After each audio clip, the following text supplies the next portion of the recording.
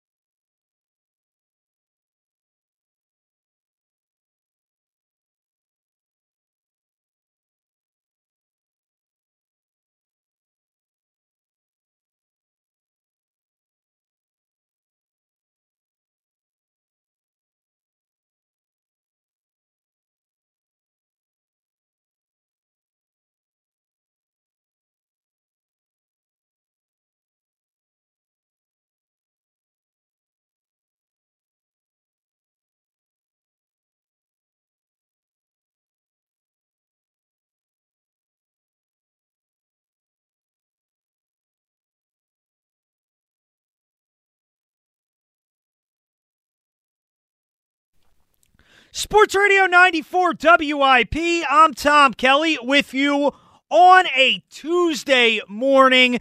Plenty of stuff to get to throughout the course of the show as we will get into the Eagles head coaching search, which it seems like they are narrowing in on their candidate in Josh McDaniels. We talked a little bit about Josh McDaniels last night. We'll get more into it throughout the course of the show this morning. I just think it would be a disastrous hire. I really do. I look at Josh McDaniels, and there are a ton of red flags. And if this is Jeffrey Lurie's grand plan here, in terms of resurrecting Carson Wentz or fixing Carson Wentz, I think this could be the absolute worst person to do it. Like, first of all, I don't think, as you know, I don't think that's the right way to be going about this offseason. Hiring based on what's best for Carson, not what's best for the football team. But even if that is your mindset, Josh McDaniels, I don't think this would be a good move in any way. So we'll get into that later on. The odd circumstances behind Eric Bieniemy, who doesn't seem to be getting serious consideration for any of these jobs. As far as some of the other candidates, Brian Daboll apparently has no interest in coming to Philadelphia, and that should tell you all you need to know about the situation here and about the desirability of this job.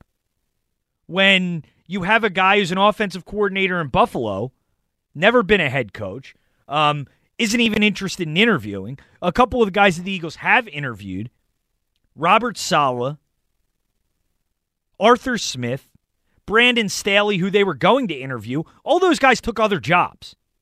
And in Saleh's case, he takes the Jets job. In Arthur Smith's case, he takes the Falcons job, not two sterling organizations. So that tells you all you need to know about what the perception is of the Eagles organization around the NFL right now amongst head coaching candidates. And it's not good. So we'll get to that throughout the course of the show. We'll get into some Sixers-related stuff a little later on, as I didn't catch the whole game. I didn't catch a ton of the game, honestly, on Monday night between Brooklyn and Milwaukee, but I did see the highlights. And James Harden is fitting in perfectly already in Brooklyn. And you look at where the Sixers are right now, Ben Simmons needs to take this jump. And he needs to take this jump quickly, like this season, like right now. Or else this is not going to go well, and this will turn out to be a missed opportunity for the Sixers in regards to James Harden. So we'll get to that later on as well.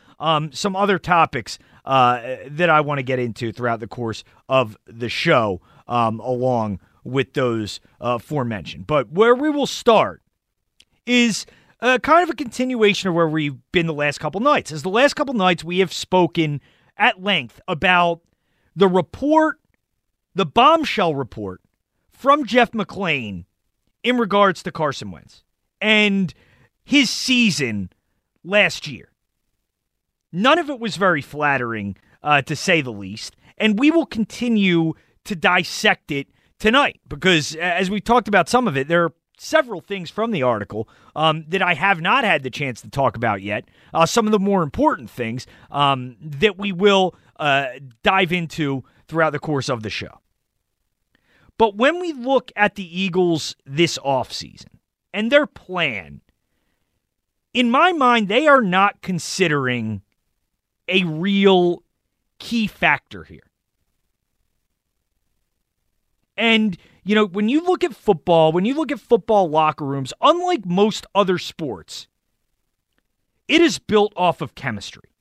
Football is the ultimate team game. It's the sport where if you hear the coaches talk about it all the time, you hear the players talk about it all the time, if all 11 guys aren't on the same page, if all 11 guys aren't doing their job, if everybody's not working together in concert, you are not going to have a good result. You're just not going to get it. It's not an individual type game. It's not the NBA where you can have 2 or 3 guys who are immensely more talented than everybody else. You can rely on them, and they can cover up for the rest of your issues on the team. That's not the way the sport works. It is a sport that is built off chemistry, and you need everybody to be on the same page, and you need everybody to not necessarily love each other. You don't need everybody on the team to be friends. I'm not naive enough to think that in every locker room, in every NFL locker room, everybody's friends, everybody's buddy-buddy. It's like any workplace. And you're going to have certain people who don't get along with other people as well. And you're going to have to make it work and make the best out of a bad situation. But in general, you need healthy working environments within the framework of the team and within the framework of the locker room. And when I look at the Eagles right now and the process that they are going through, and Jeffrey Lurie and the way he is viewing his football team and the way he is viewing how to fix his football team and how to move forward from here after what was a catastrophic football season with a team that wasn't expected to be great, but a team that certainly was expected to be around 500 at least. A team that was expected to compete for a playoff spot, to have your season go the way it went, be 4-11-1, look as bad as you looked at times in really all 3 phases of the ball. We focus primarily on offense because that's where the biggest issues lie. But you look at defense. There were games the defense was terrible. You look at special teams. The special teams, it was the worst Eagles special teams I've ever seen in my life. All year long, you had issues across the board. And as the Eagles are looking to fix things this offseason, the factor that they are not accounting for nearly enough right now and not giving nearly enough consideration to is the effect of their decisions this offseason and what it is going to mean in terms of the chemistry of the team and what it is going to mean in terms of the locker room and the long-term effects that these decisions will have down the road on the players on your team and on the culture of your organization. And, think what you will about Doug Peterson. I made my case for last night for why I thought firing Doug Peterson was a mistake. I still think it's a mistake. But regardless of that, regardless of whether you think Doug is a good coach or Doug is a bad coach, whatever. You don't like his play calling. You don't think he moves Carson around enough. Mike and I were just looking at each other. There was a caller toward the end of Jody's show who pretty much, Mike, would you say he hit the Carson Wentz excuse bingo? I think he did. I mean, he just immediately regurgitated every single, well, he doesn't move him out of the pocket. He doesn't run the ball enough. Doesn't do this. He doesn't do that. Carson had a bad offensive line. Runs for his life. Receivers. He's running for his life back there. It's like there's 17. Right. 2017. I mean, do you forget about that year? That was almost a half decade ago at this point. It's kind of becoming like Foles' 26-2 or whatever that was. Yeah, he left the field with the lead. He left the field with the lead. Do you know that? He left the field with the lead in that Darren playoff Sproles, game. Yeah. But seriously, I mean, and that's one of them, is that Doug's play calling, and Doug was the one who hampered Carson and all this crap. He had Jalen over his shoulder. Right. The Eagles caused this. They drafted a backup quarterback. How dare they draft an insurance policy for a quarterback who's shown that he can't stay healthy? And what a ridiculous decision. I mean, you bash Howie for a lot of stuff. That's not one of the things that I think at this point you can bash him for. A lot of people bashed him for it last year, but that's the one move that Howie made that I think pretty much you can't really argue. It turned out to be a pretty good move. It turned out to be a move that made a decent amount of sense. But, whatever you think of Doug and his weaknesses, you can't deny his strengths. And the greatest strength that Doug Peterson had in my mind is the love, the adoration of his players, and the respect of his players. That's undeniable. And you don't have to like Doug Peterson. You don't have to think Doug Peterson's a good coach to acknowledge that that's a quality that he possesses. And an important one at that has been demonstrated over, I'd say, all 5 of the years that he spent in Philadelphia. It's why this team has kept playing hard over the last few years, even with seasons seemingly spiraling out of control. You look back at 2018, and the Eagles come off that loss in Dallas, where, it ended up being Carson Wentz's final game that year. Their chances of making the playoffs following that game were extremely slim. Yet this team came back out as 2 touchdown underdogs the following week in Los Angeles with Nick Foles at quarterback.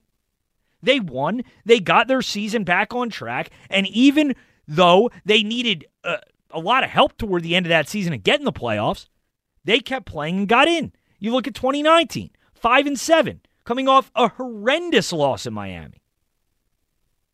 Their season at that point seemed to be lost. But Doug Peterson was able to keep that group together, keep them playing hard, keep them in contention to win those final 4 games of the season, get into the playoffs, and salvage a season that really wasn't all that good. And then you look back at last season, where, as I've said, last season was terrible. But when you looked at how that team finished, you looked at how that team closed down the stretch, I didn't see a team that had quit. I didn't see a team that had stopped playing hard. I didn't see a team that had given up, even though their playoff chances were solely dependent on them beating some pretty good teams toward the end of the season. That was an Eagles team that I didn't see stop fighting despite the fact that their season had been an absolute disaster. And that is a very important quality for a head coach to have in the NFL. I didn't see this team quitting from an effort standpoint down the stretch last year. And as I've said, I disagree with Jeff Lurie's assessment that Doug Peterson needed to go and ultimately choosing Carson Wentz over Doug. But forget about what I think, what we think here at the station, because ultimately that really doesn't matter all that much. What matters more than anything is what players in the locker room think. And the players had the support of Doug Peterson. And I'm not just talking about a few guys. I'm not just talking about some young guys with no influence. I'm talking about the veteran leaders on this team. And two of the veteran leaders on this team spoke about Doug late in the season and their admiration for him. And first, here's Brandon Graham toward the end of the year talking about Doug Peterson's uncertain future at that point in Philadelphia. I think Doug did a great job, man. He's a great motivator. I mean, I love Doug. I mean, at the end of the day, I understand this part of it. Hopefully things happen the way we wanted to with him being back. But, that's above my pay grade, man. I just know that I'm here for, whatever the organization want to do, and we just keep it moving. Because at the end of the day, I know being here these 11 years, I know everybody here that they want to win. And they're going to do everything they can to make sure that happens. And so whatever they see fit, you got to buy into whatever it is, and let's get it rolling. But I love Doug. I know Doug is a great motivator and a great coach. And that's all I can really say on that. And you hear Brandon Graham there saying, hopefully things work out the way we want them to, which is basically we as the players, as the veteran players on this team, the majority of players on this team want Doug Peterson back. Brandon Graham, unquestionably, one of the 3 to 5 most influential leaders in that locker room. Here's more, this time from Jason Kelce toward the end of the season, offering his endorsement of Doug Peterson. I mean, we're 3-8-1, and guys are still going out there and giving them everything they got. I think a great head coach is a guy that is a great motivator. I mean, is it important to be a genius? It helps, I guess. Is it important to be a big rah-rah guy? Yeah, it helps. But the most important thing is does this guy relate to people, and does he motivate people, and does he get the most out of people, players, the coaches under him, everybody?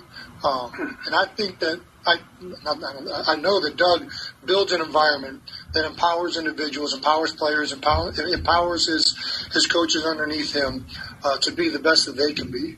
And in my opinion, that's the best quality trait you can have in a leader, and it's a lot harder to find than I think is often credited.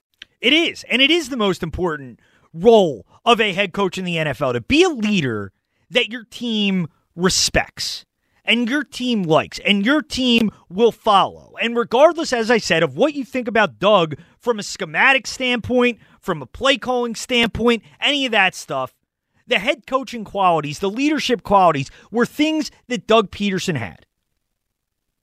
And now you get to this situation this offseason. And it's why what the Eagles are trying to do right now is untenable. And it's not going to work. Is how do you bring Carson Wentz back into that locker room after all this has happened? How can Carson Wentz possibly win back this Eagles locker room after all of this? And if you want to get in, 215-592-9494, 215-592-9494. We have open lines to start the show as usual here. Because all indications are that his teammates hate him. Like, seriously. And that's the indications you get by this piece, by the reporting that's come out. You can say I'm being harsh. I'm not being harsh. His teammates don't like him. It's pretty clear. You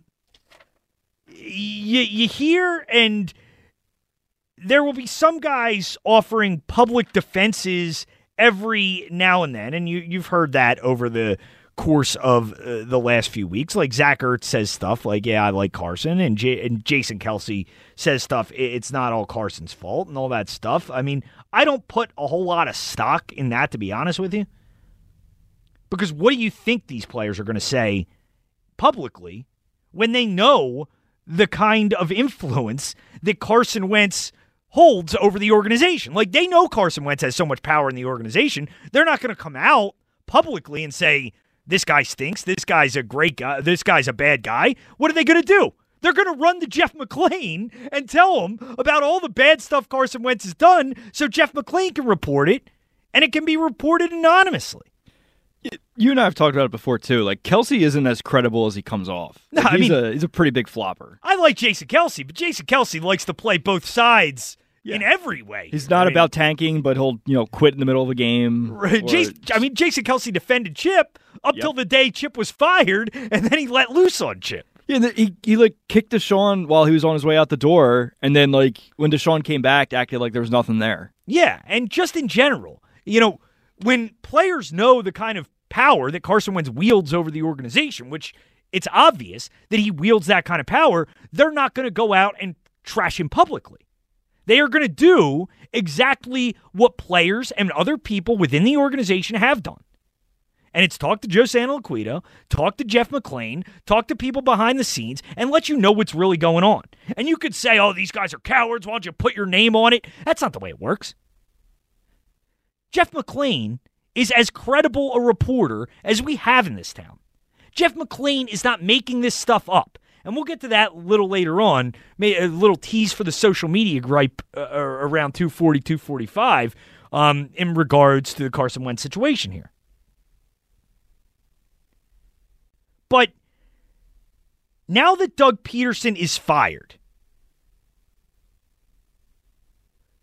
which will be the interpretation, like Doug Peterson is fired now. Sorry, I got a little mixed up what I was going to say. But now that Doug is fired, the interpretation amongst some guys in that locker room, if not most, will be that Carson Wentz got him fired. A coach that players liked. A coach that players respected. A coach that players would go to battle for. And if the perception within that locker room, amongst at least, a portion, which how could it not be the interpretation, is that Carson Wentz got Doug fired, how can you bring him back into that locker room? How can you do it? And we talk about it from a schematic standpoint so much, and a standpoint of, can Carson be fixed? Can you get Carson back to playing at his 2017 level? Which at this point, I think that's just insane to believe, based on what we saw this year, that you could get him back to any semblance of that. But I look at it much more from a relationship standpoint and from a chemistry standpoint. And it's the factor that the Eagles are not looking into nearly enough and not looking to resolve nearly enough. Is Jeffrey Lurie's looking at this from a very practical, X and O view. That, okay, we'll get the guy in here that can fix Carson, fix the offense, we'll be off and running. There's so much more that goes in to playing football in the NFL and having a successful team. And part of that is chemistry. Part of that is trust. Part of that is guys being on the same page and working together. And it's, to me, the biggest reason why Carson Wentz needs to be out of this city as soon as possible.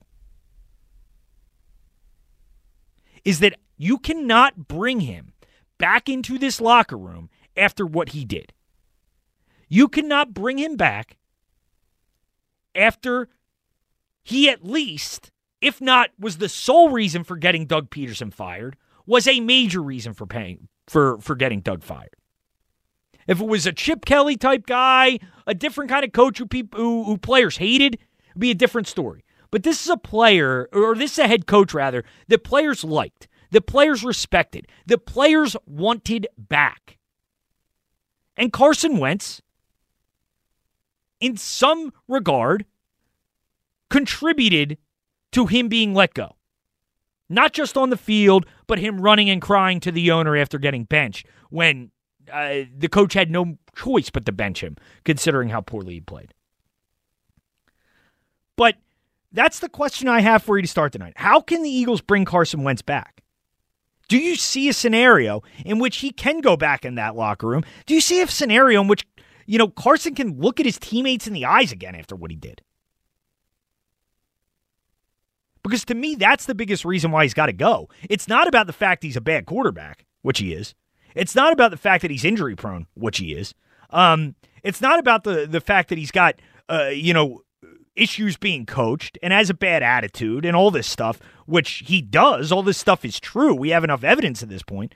But it's that he's lost the trust of his teammates. And once you have lost the trust of your teammates, there is no coming back from that. And that's what Jeffrey Lurie needs to realize right now. And he should be bringing players in to talk about Carson. Because you don't trust the reporting, fine.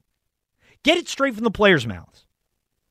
Because that's all you need to do to get to the bottom of this.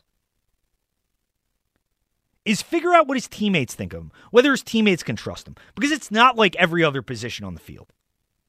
A quarterback in some respects has to be a leader. And this guy's not a leader. He's not. And there is no way, as far as I see it, that you can bring Carson Wentz back into this locker room next season and have a healthy team that has respect for each other and chemistry amongst one another. I'd love to get your take on it. 215-592-9494. 215-592-9494 if you want to get in. I see John in Allentown. John, you'll be first right after the break, and then you if you want to join. When we get back, we will get to one of the more interesting parts of this article, which referenced the sacks, and we will dispel one of these myths. Oh, Carson's running for his life, which is something you hear from the Wentz apologists all the time. But we'll get to that. And a very interesting note as far as a teammate going to a coach and asking for Carson Wentz to be sat down. We'll kind of take some guesses on who that teammate might have been. He might have even heard his name and heard his voice in the first segment of the show. So we'll do that when we return as well. I'm Tom Kelly, in for Big Daddy Graham on a Tuesday morning. Sports Radio 94 WIP.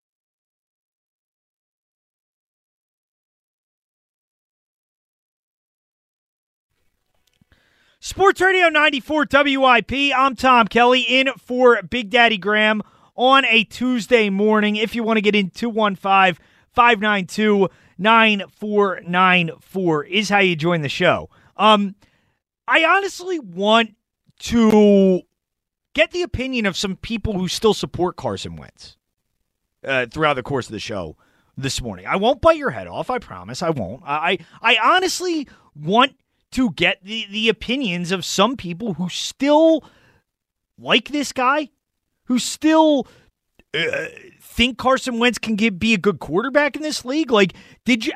Because I just don't see how you can read that article and see some of the things that we have seen, and all of these things that have been reported before. They're just not things people really wanted to admit. Let's be honest about it. These are all things that have been reported in the past. They just are pieces of information people chose to ignore, including myself. I'm not going to lie to you.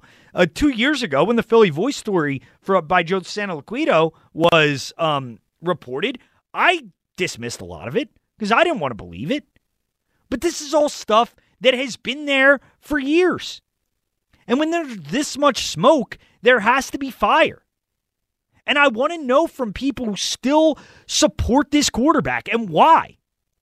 He's obviously a creep. He's obviously a guy who's not popular amongst his teammates. A guy who's not popular amongst his coaches. A guy who basically sabotaged the football team last year when you read some of the things as far as not wanting to do certain things at practice that were necessary in terms of this team improving. Changing plays within games that were going to have a negative effect on the offense. Like, I'm honestly, genuinely curious how anybody in Philadelphia could still support Carson Wentz. Because his teammates don't even support him. His teammates don't even like him. And when you add this factor in now of him getting Doug Peterson fired, because make no mistake about it, it is the main reason Doug Peterson was let go. Is it the only reason? Might not be the only reason. It is absolutely, beyond a shadow of a doubt, the primary reason Doug Peterson is not the Eagles coach anymore. Because Carson Wentz was a child. Carson Wentz didn't like some of the things Doug did, and Carson Wentz ran to the owner and got Doug Peterson fired. How is that going to play in the locker room? How can you bring him back into that locker room when this was not a chip situation? This was not a coach that players couldn't stand, a coach that players hated, a coach that people didn't want any part of playing for. This is a coach who they liked, they respected, and they wanted back. How can you bring him back into that locker room as a leader on this team, which is something the quarterback has to be? I just don't see it, and I'd love your take on it. 215-592-9494, 215-592-9494. Let's go to John in Allentown. What's up, John? TK. What's going on, John? You know, I've been waiting to call you, you know. Okay. You know, I told you before, you know, the wrong quarterback got let go when Nick Foles was gone. And I'm telling you, I'm not saying that Nick Foles was a better quarterback than Carson Wentz. But Nick Foles was a better quarterback for the Philadelphia Eagles than Carson Wentz, because from 2017, after Nick Foles won that championship with the Eagles, Carson Wentz has mentally not been the same. He wanted him out of there in 2018. That didn't happen. You see how he performed. And then the team absolutely stepped up when Nick Foles came in 2018. And, you know, the guy has no intestinal fortitude. You know, we started hearing about these, you know, silent reports by people, Alshon Jeffrey, you know, and everybody's like, oh, Alshon's the cancer. No. Carson Wentz is the cancer on this team. And if you bring him back into that locker room this year, you will lose 2/3 of the locker room. Well, I John, guarantee it. Well, John, the funny part about that you bring up Alshon. And that part of it is interesting to me because, I think we all expected last year, because really it was last year, I think it was after the Cowboys game, when Josina Anderson reported some more stuff, and everybody knew it was Alshon. But whenever any teammates were asked about Alshon, they all love Alshon. And they all, speak glowingly about him. And that told me something that, wow, they're not really sticking up for Wentz here. Listen, what did Aaron Rodgers do when the Packers drafted a quarterback in the first round? Yeah, he didn't care. He called the guy, he tried to help him, and he decided he was going to play. Yeah, exactly. He says you'll be sitting there until I decide I'm done, because he came out and he plays lights out. He's got a team. Not Nick Foles. I mean, not Wentz. They drafted a quarterback in the second round, and Wentz played so bad he had to be benched. And you see how much. Listen, the talent wasn't there for the team to be great, but you see the effort they put in once Hurts came into the game. I mean, the effort was obviously much better than when Wentz was in the game because they didn't want to play with him. They didn't want to play for him. And them getting rid of Doug Peterson is a travesty, and it will be a downfall for years for this team to come. It's shameful is what happened. No, I hear you, John. It was dollars to cents. They made the decision about the $32 million, so they knew they were going to take the hit no matter what. And they said, well, if we now listen, TK, if they come back with both these quarterbacks and they don't make it an open competition, there's going to be a huge problem. But if they do make it an open competition, Wentz is going to be a big problem. So their team is going to be a mess. No, there's no doubt about it. There's no doubt about it, John. And I appreciate the call. And, yeah, that's a factor we'll dive into here throughout the course of the show is, if you are bringing Wentz back, you can't do it with him just as the starting quarterback. I don't see any way that you go that route here.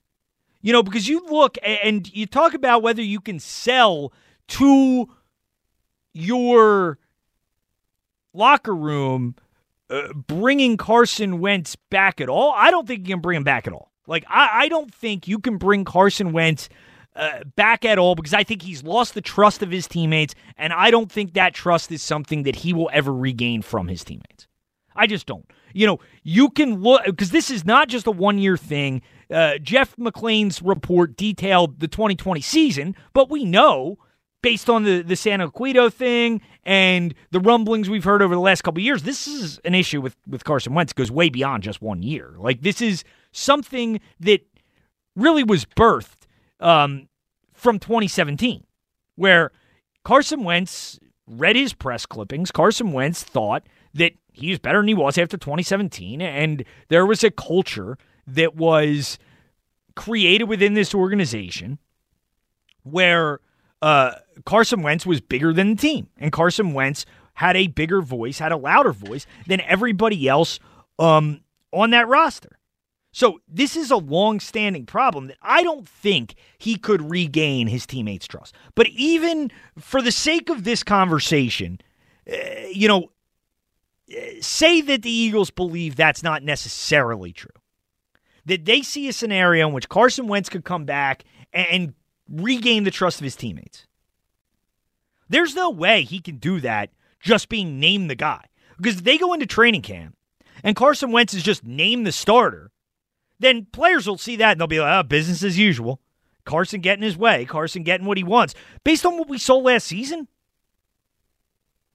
with a year in which Jalen Hurts wasn't great, but Jalen Hurts clearly outplayed Carson Wentz. I challenge anybody to argue me on that Jalen Hurts didn't significantly outplay Carson Wentz. The offense looked much better. They were able to generate more points. They were able to move the ball much more effectively and much more consistently. So if you bring Carson back, there's no way you can do that and sell this to your team that, everybody's equal now. Carson is not going to get this preferential treatment and just give him the job. It's got to be an open competition. Every football team preaches that. Every football team and organization preaches that notion that you need to earn your job. You need to earn your spot. And coming off a year in which Jalen Hurts significantly outplayed Wentz, how do you just make Wentz the guy without giving Jalen Hurts a real chance to win the job? You can't do it. And you can't trade Jalen Hurts either, because then you're giving up your insurance policy. And you're only catering to Carson Wentz even more, which is going to lose even more trust within your locker room. And it all goes back to the same issue. That as long as the Eagles have Carson Wentz on this roster, there will be a distrust within that locker room of him and of the organization as a whole. I said it last night. He is a toxic force that must be removed. And until he is, this organization cannot begin to heal. It's not going to matter. There is no salvaging him in Philadelphia.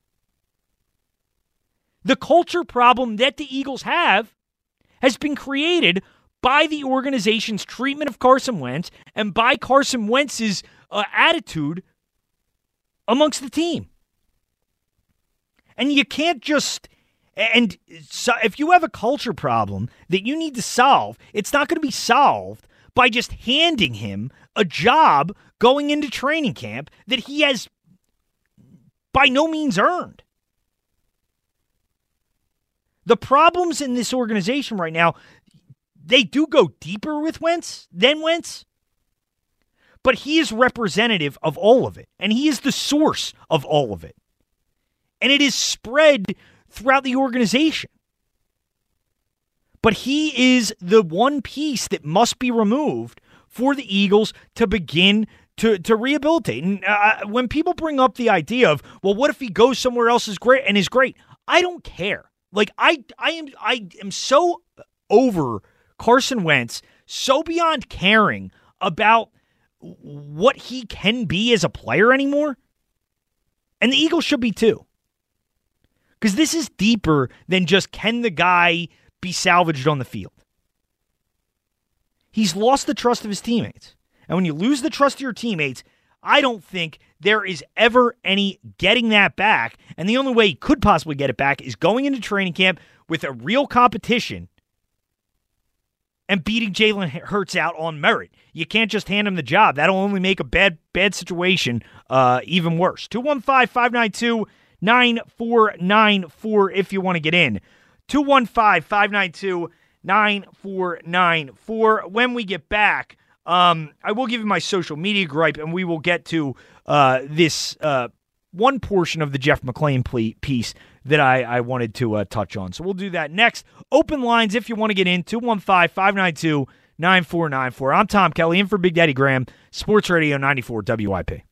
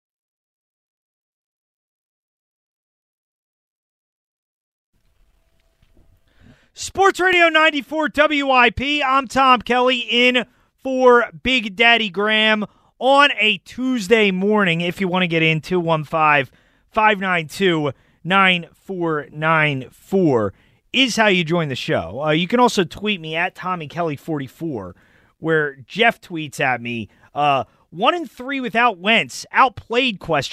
Let's ask Fletcher Cox about Wentz. I mean, can we at least agree that the offense played better with Jalen Hurts in there? Like, is that a controversial opinion? Is that an opinion that can be disagreed on? I mean, do people forget how bad he was? Like, am I the only person who saw this?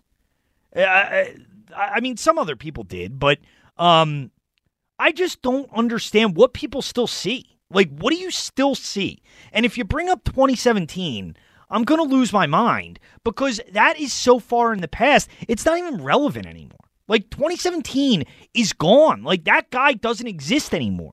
That was before an ACL injury, before a back injury, before a concussion. What evidence do we have that Carson Wentz is ever going to return to even a shell of that player? There's none. There's absolutely none. And I don't know what people see that makes them believe that is the case. And, you know, my social media gripe today, I have a couple gripes for you.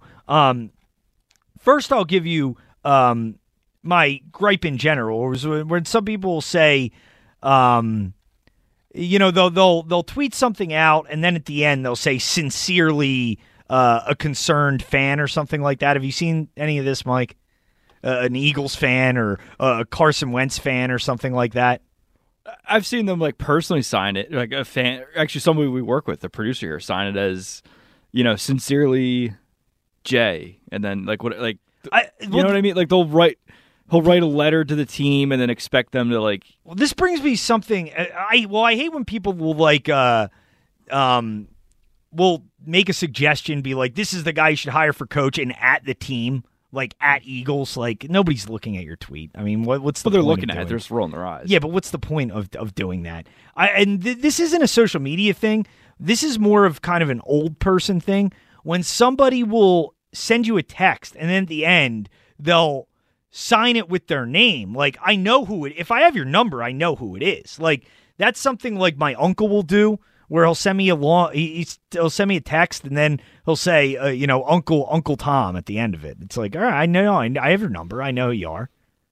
You know, right. That's something old people do, I feel like. All right, no, you're working it out on the show live. Good. Yeah, I am. But the other gripe that I have in general, and this is in regards to this Carson Wentz stuff, is people are still, like, doubting the validity of these things. Like, people are still questioning whether this stuff is true. Like, do people just think Jeff McLane is just, like, making things up out of thin air? Do they think he's just, like, making up these reports? Like, the media is just... Why would the media be against Carson Wentz to this degree, where they're just making things up? All right, so it's now Tuesday, and this came out Saturday morning. Have you seen one Eagle come out and say, like, this is bogus? You know, this isn't true. Yeah. No. None. Nothing. And that should tell you all you need to know about Carson Wentz. His teammates hate him. They do. And that's not an opinion. That's supported by evidence. And the evidence is nobody has come out and disputed this. Definitely, not one person. Not one person from the locker room, not a player. And maybe even more noteworthy, not even the Eagles organization. Like, not even an anonymous source from the organization has come out and done it. Because I think they all feel this way. And, you know, when I heard them talking about it on the morning show this morning, I heard a lot of callers calling in and, like, directing their ire at Howie and, oh, well, Howie is you know, he loves Carson. I don't think Howie does love Carson. Don Smolenski and Howie Roseman were trying to talk Jeffrey Lurie out of firing Doug. I think Howie came around on it too. People make such a big deal about, oh, he's got a fat head up in his office. If you see the picture, it's like a quote with, like, you know, on the side, it's like Wentz and Fletcher Cox. It could be any player up there. Well, I mean, it makes sense that he picked those two. Like they have long-term security with the team. Right. He probably put it up like after 2017 and just like didn't feel like what is Howie just supposed to rip down like this big put up poster? Marcus Epps? Yeah. Like what do you have to say to that? Like nobody has come out and disputed this. Not one person. That speaks volumes. And the owner needs to take note right now and understand that this guy is not liked. This guy is not respected. And there is no bringing him back into this locker room. There's just not. Not in any way that's going to be healthy and any way that's going to be good for this team. 215-592-9494. Let's go to Tim in Glenside. What's up, Tim? What's going on, Tom? How you doing? Not bad. What's going on? Not too much. I just wanted to have a conversation with you about, what you're saying about Carson and Doug. Like, how do you have actual facts that Carson got Doug fired, or is that just speculation from the report that you hear? No, I mean, there is report. I mean, Ian Rappaport's a pretty plugged-in reporter. He basically said that. I mean, I understand that, and I respect what he says and everything like that, but none of us were in that locker room because I remember during the season when some things came up, a couple of players like Fletcher Cox and some others did step up for him. But at the same time, like, man, this whole season was a bleak show. And we all know it. And I think that it was just more than one party. It was partially Howie. It was Doug running out of two-point conversions. It was Doug going for the fourth down like they're playing Madden. And it was Carson because he stunk. So I think it was a collaborative effort for this team sucking last year because, I mean, if you look at this receiving core, I mean, we already know the story about that, and we know whose fault that is. Yeah, I mean, so I think it's everybody. I'm sorry, I think it's everybody, and to me, it sounds like you coming down on Carson as if. I mean, I saw Carson on the sidelines with his arm around Jalen Hurts after he got benched. $100 million man got benched. I saw him cheering when things went well on the sidelines, clapping for the team, even though he got benched. Yeah, so, I mean what do you expect him to do, Tim? I mean, he knows the cameras are going to be on him. Why would he not do that? Would you just expect him to be going over sitting sulking? Are you serious? So listen, I know I am just serious. Just watching football. Well, listen, how many players get benched and sit in their face with a sour face? You see it happen all the time. They don't want to be bothered, especially quarterbacks, because they're the head of the team.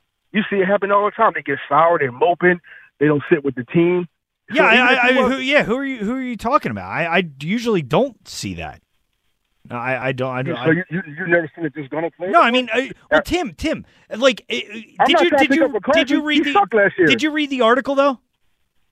I didn't read it. I heard with you guys talking and everything. Listening. Yeah, well, I suggest you read it because I think there is a real different perception of Carson in this city than what he actually is. Like, I think he's a bad guy. Like, I think he's a bad guy who is calculated, and I think he is thinking constantly about how he's perceived. And this kind of all shucks Carson in the media is not the real Carson Wentz.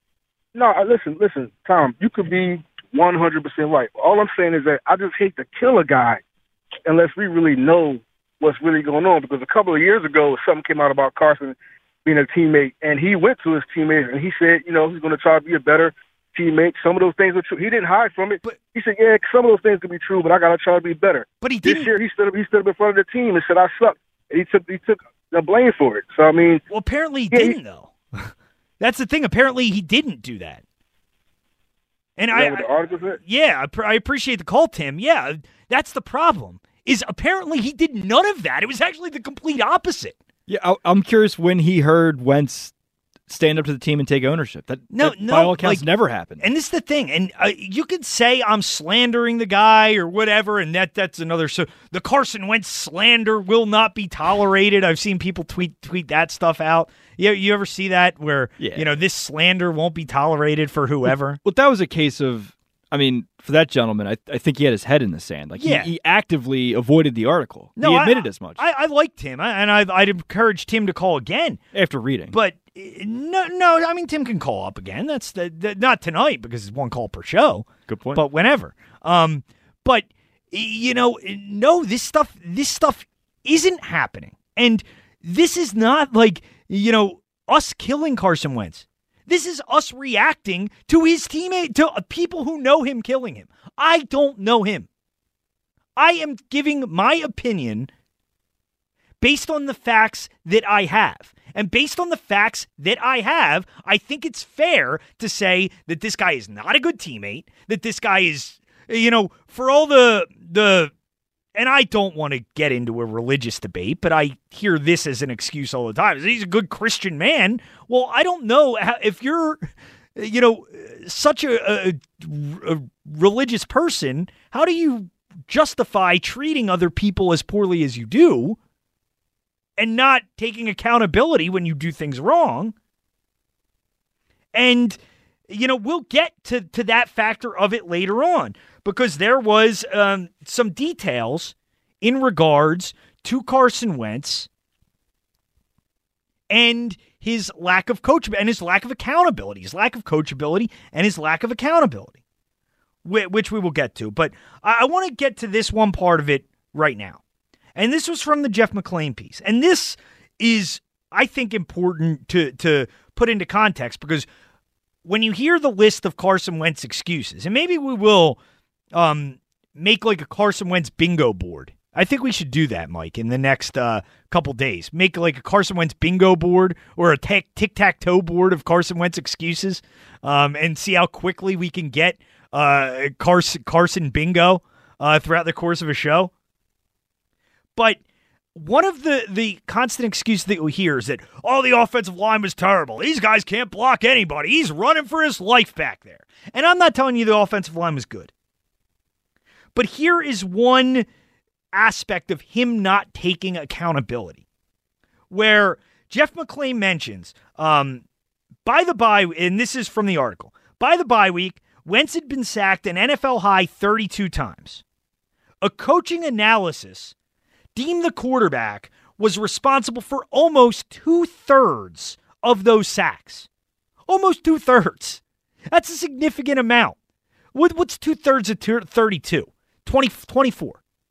So Carson Wentz is responsible for, 20 to 24 of those sacks. I mean, 10 to 12 sacks at that point in the year. It's through, at that point, 9 games, 8 games? That's not that bad. And that's a little over a sack a game. That's actually pretty good performance from an offensive line, to be honest with you. And around the break, one offensive lineman had gone to management and requested the switch to Hurts. And this is a quote from a person within the organization, is that everyone believed Carson had no clue about when to get the ball out on time, which you could see if you're really watching and you're not just looking to make excuses. And the result made his offensive line look terrible in times when they were playing fine. This is not me saying this. This is somebody within the organization saying this. They didn't like Carson Wentz before he got Doug Peterson fired. And we'll get the sound next segment, so, and give you the reporting on that Doug, why Doug got fired here. And now you're going to bring him back when leadership at that position is incredibly important? And, we have another quote from accountability, as far as the accountability with Carson, that we'll get to in the next segment as well. Got to hit the break, but a few things that I want to get to. We'll get to this quote on accountability, and Tim had asked for the, evidence of Doug getting fired due to Carson. Well, we'll play some sound for you. In the next break, various people said it. So we'll play you that when we return in the next segment here. 215-592-9494. 215-592-9494. And I also have a movie-related topic when we get back. If you listened a week ago tonight, we had our Goodfellas debate that Mike has not seen Goodfellas, and I'm guessing he still has not seen it. No. Just disgraceful. But Goodfellas was one of the 3 greatest movies of all time, according to an NBA player. And I want to give you a movie take when I get back and throw out a movie-related topic for you to join in on as well. 215-592-9494 if you want to get in. I'm Tom Kelly, in for Big Daddy Graham, Sports Radio 94 WIP.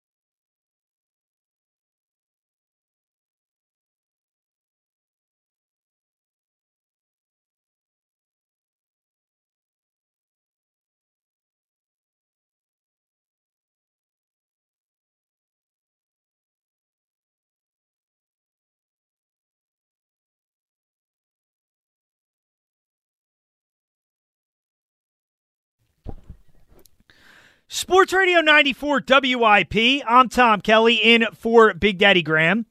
If you want to get in, 215-592-9494 is how you join the show tonight, talking about Carson Wentz and the story by Jeff McLane that we'll be talking about for a while. I know people are already getting tired of the Wentz criticism here, but it's important. I mean, this is a major decision that the Eagles have to make this offseason in regards to their quarterback. And, I mean, every way I look at it, I just don't know how you justify bringing this guy back. And, it's not even about the performance. Like, I think he stinks. I don't think he's going to get better.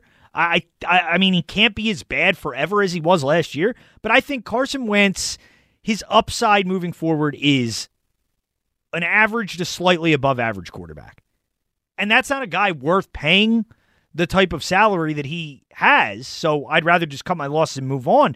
But beyond that, like as far as Philadelphia is concerned, I don't know how you keep him in this locker room when he at least played a significant role in getting the coach fired. And we'll get to some sound in a second here because we have, Tim was asking, who reported this, and we have several guys that reported this last week in regards to the Eagles choosing Carson Wentz over Doug Peterson. So we'll get to that in a second.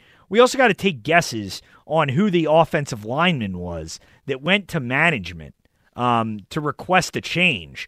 And I'll give you my guess in a second. We'll get Mike's as well. But real quick, I wanted to throw in a movie-related topic because I saw this tweet from Josh Hart on Monday night. Josh Hart formerly of Villanova, and now of the New Orleans Pelicans. Pelicans aren't having a very good season so far, are they?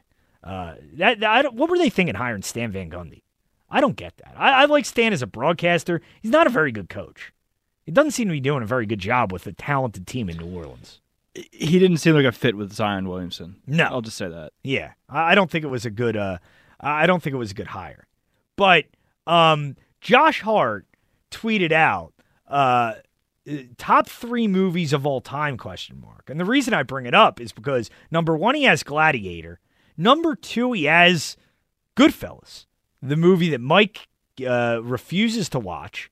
One of millions that I refuse to watch. Have you seen Gladiator? I refuse to watch that as well, I guess. Okay. What about Pulp Fiction? That's 3rd on his list. No. You've never seen any 3 of those movies? No. I don't, when I say I don't watch movies, I'm not exaggerating. What's the last movie you've watched, if you don't mind me asking, if that's not too personal of a question to delve into there? I saw Django. So whatever year was that. Okay, that's a pretty good movie. Wait, but you saw that when it came out? Yeah. I'm not talking about in theaters. I'm talking about last time you just watched a movie at home. I don't know since. I don't know. I don't think I've done it recently. You're a different kind of guy, Mike. I don't know. Well, I'm a football guy. You're a movie guy. Yeah, I mean, you can be both. You can watch football and watch movies. But I want to know because I had a movie pop up Monday night that I was watching before I came in, and I want to know what is the movie that if you do see on TV that you got to stop on. I mean, Goodfellas is obviously one, but the movie I'm referring to on Monday night was Shawshank Redemption. Whenever I see that movie on TV, I gotta flip it on and watch it a little bit. It's why I missed Brooklyn and Milwaukee on Monday night. I was watching a little Shawshank Redemption. Have you ever seen that movie? No. Jeez. You got to see that movie, Mike. It's a great movie. It's even better than Goodfellas. Okay. So I'm guessing you just don't have a movie that when it's on, you want to flip it on and watch it. Rob Ellis calls these stick and clicks. Okay. Sorry, am I ripping? Really. Am I ripping off a Rob topic here? That's not what I'm meaning to do. I've heard him use it before, so that's why I just know of it. I don't. If he did it recently, I don't remember. Jeez, I mean, because we are the last show that we are very against topic theft. So I would feel bad if that was what I was doing here. Not intending to. I don't think you are. Yeah, I just remember the term. No, I don't really have an answer for that, I don't think. You know what? Super bad, I would say. Okay. I would like. It's actually like funny to me when it's edited out, the like how PG they make it when they edit it for TV. Yeah. Okay. That's obviously it's not a great movie. It's not like it's all right. But. It's not great. In that genre of movies, I'm trying to think like that kind of. I feel like Knocked Up's always on. I've seen that. I like Pineapple Express. I'm a big Pineapple Express. Yeah, I like that more. That's a funny movie. I never see it on. James Franco is hilarious in that movie. All of them are. Danny McBride. Yeah, Danny McBride is so creepy in that movie. He's such a weird guy. His house is very uneasy. Yeah, he is very funny in that movie though. But yeah, what's your stick and click? I guess we'll call it. Because Shawshank Redemption's mine. I always got to turn it on when I watch it. Or when it's on TV. Click and stick, not stick and click. Click and stick. Click and stick. There you go. That would make more sense. Because you use the clicker to stick on it. Right. Okay, well, if you want to give that, you're welcome to as well. And you know, you get back to this Jeff McClain thing, and as I mentioned before the break, by the bye week, Carson Wentz had been asked, by the bye week, Wentz had been sacked 32 times. Coaching analysis deemed quarterback responsible for more than 2/3, and this was very interesting. Around the break, one offensive lineman had gone to management and requested a switch to Hurts. Now, Mike, who do you think was the one who made this request? Because I think most people will jump to the conclusion that I believe you're jumping to. That was the man in the middle? No. I think it was either him or Johnson. I thought you were going to go with your boy, the bodyguard. No, I don't. I think Peters is a Wentz guy, actually. No, he is. He's acknowledged as much. And I didn't really think he had the clout that season to do it. He didn't have a good season. Like, you kind of had, if you're going to like say someone else needs to be benched, you kind of need a little cachet on your side, you know? Right. And I didn't feel like he was qualified for that. It was either Kelsey or Johnson. Because I rule out Sayamalo. I'd be surprised if it was Sayamalo. I think it was Jason Kelsey, personally. I think it was Jason Kelsey. He's not a weasel. He's a weasel. I don't know why you dislike Jason Kelsey. Because he's a weasel. He likes to. He's chatty. No, he got away with. He quit on the Washington Week 17 game, and nobody wanted to admit it. But he did. It did look bad. The play with Sudfeld. He quit. Where at that point it's like, okay, they put Sudfeld. Okay, but don't lecture us about how you're Mr. Culture, no tanking guy, and then go out there and quit. Like, okay, I hear you. But yeah, I think it was absolutely Jason Kelsey, and I think most people will be, oh no, he loves Carson. I don't think so. Jason Kelsey loves whoever can help Jason Kelsey the most, is the pattern I've seen through the years. Yeah. Jason does have the reputation of being a little bit of a flip-flopper. He's kind of all over the place. He's got an agenda. Yeah. But back to what Tim had asked, and we could speculate all we want on the Carson Wentz, Doug Peterson dynamic, but when there's this much reporting, I think it's pretty clear what this came down to, and this coming down to Carson or Doug. And first, here's Ian Rappaport and his report last week about this ultimately being a decision between the two. The other part of this involves Carson Wentz. Now, from what I understand, Carson Wentz would not have wanted to be back in Philadelphia had Doug Peterson come back. Just did not feel like there was any sense in continuing that relationship. Did not think he was going to get better as a football player, and just didn't want to do it. The fact that Peterson is now out does increase the chances that Carson Wentz is back. So, I mean, obviously, right there. Again, this isn't media members making stuff up here. Like, I know everybody hates the media at times, including Jake Voracek. Did Voracek speak to the media? Just one guy. Did he speak to the media Monday night after the game? I don't think there was, after the 6-1 loss, I don't think there was much to talk to Jake Voracek about. Yeah. He didn't really shine in that one. Yeah, that would have been even better, though. I wish this was a regular thing where we'd have these media member and player spats here. But that's Ian Rappaport basically saying, yeah, it came down to a choice between the two. Carson didn't want to come back and play for Doug. Then Doug gets fired. I mean, you draw whatever conclusions from that you want. Here's more from Troy Aikman, who had a conversation with Doug Peterson last week. Mike, I reached out to Doug Peterson yesterday when I heard the news, and I'm surprised. What I gathered, and I don't know, I don't have any insight, but what I gathered it came down to was a difference of opinion as to how they were moving forward at the quarterback position is what I sensed. I sensed that, here Jeff Lurie, the owner, has paid a lot of money to Carson Wentz, and they're on the hook with him. They can't get out of that contract, right away. And yet it's my belief that Doug Peterson felt that Jalen Hurts was probably the quarterback going forward. And how does that mesh, And so I just, without having any understanding of what took place in that meeting, I think they said, well, there's a difference of opinion as to how they're going to go forward and correct this past season. I believe it all came down to how they were going to handle Carson Wentz, and that's why Doug Peterson's now looking for a job. There you go, right there. That's Troy Aikman reporting it. I got a little distracted there. We got the TVs on here at the station, and Glenn's beer show is on. So I'm watching Glenn Mack now drinking a beer on my TV. That's always entertaining late at night. Seems socially distant. Yeah. We hope. Yeah, it was pretty funny, though. There was a shot of a sign that said face mask must be worn, straight to a shot of Glenn drinking a beer, not wearing a mask. So that was pretty funny. But check it out right now on NBC Sports Philadelphia. If you're up, give Glenn a little, turn down the volume, turn us up. Right, turn us up, turn down the volume, and watch Glenn drink a beer and give him a little ratings boon. Then we get ratings, he gets ratings, and great.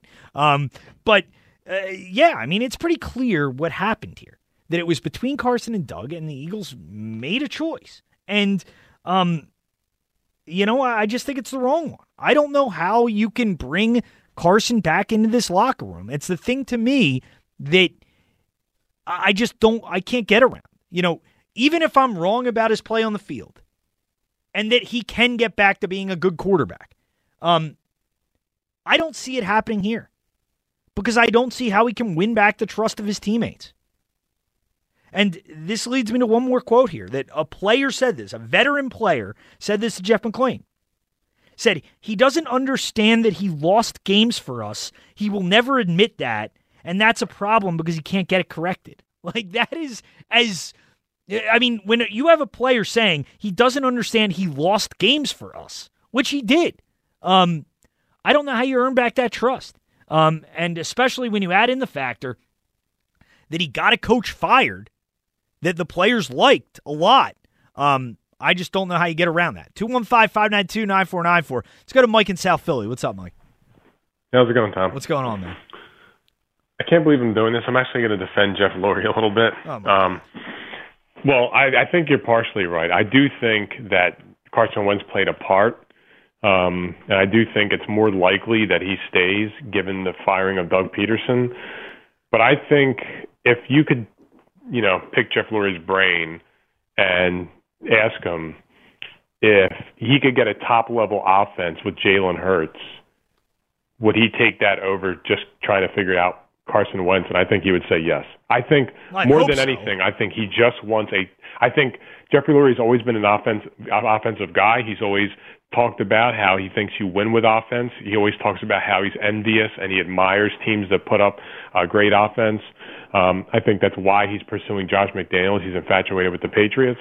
And we'll get to McDaniels in a minute, but I think the number one thing for Lurie is he just wants a powerhouse offense.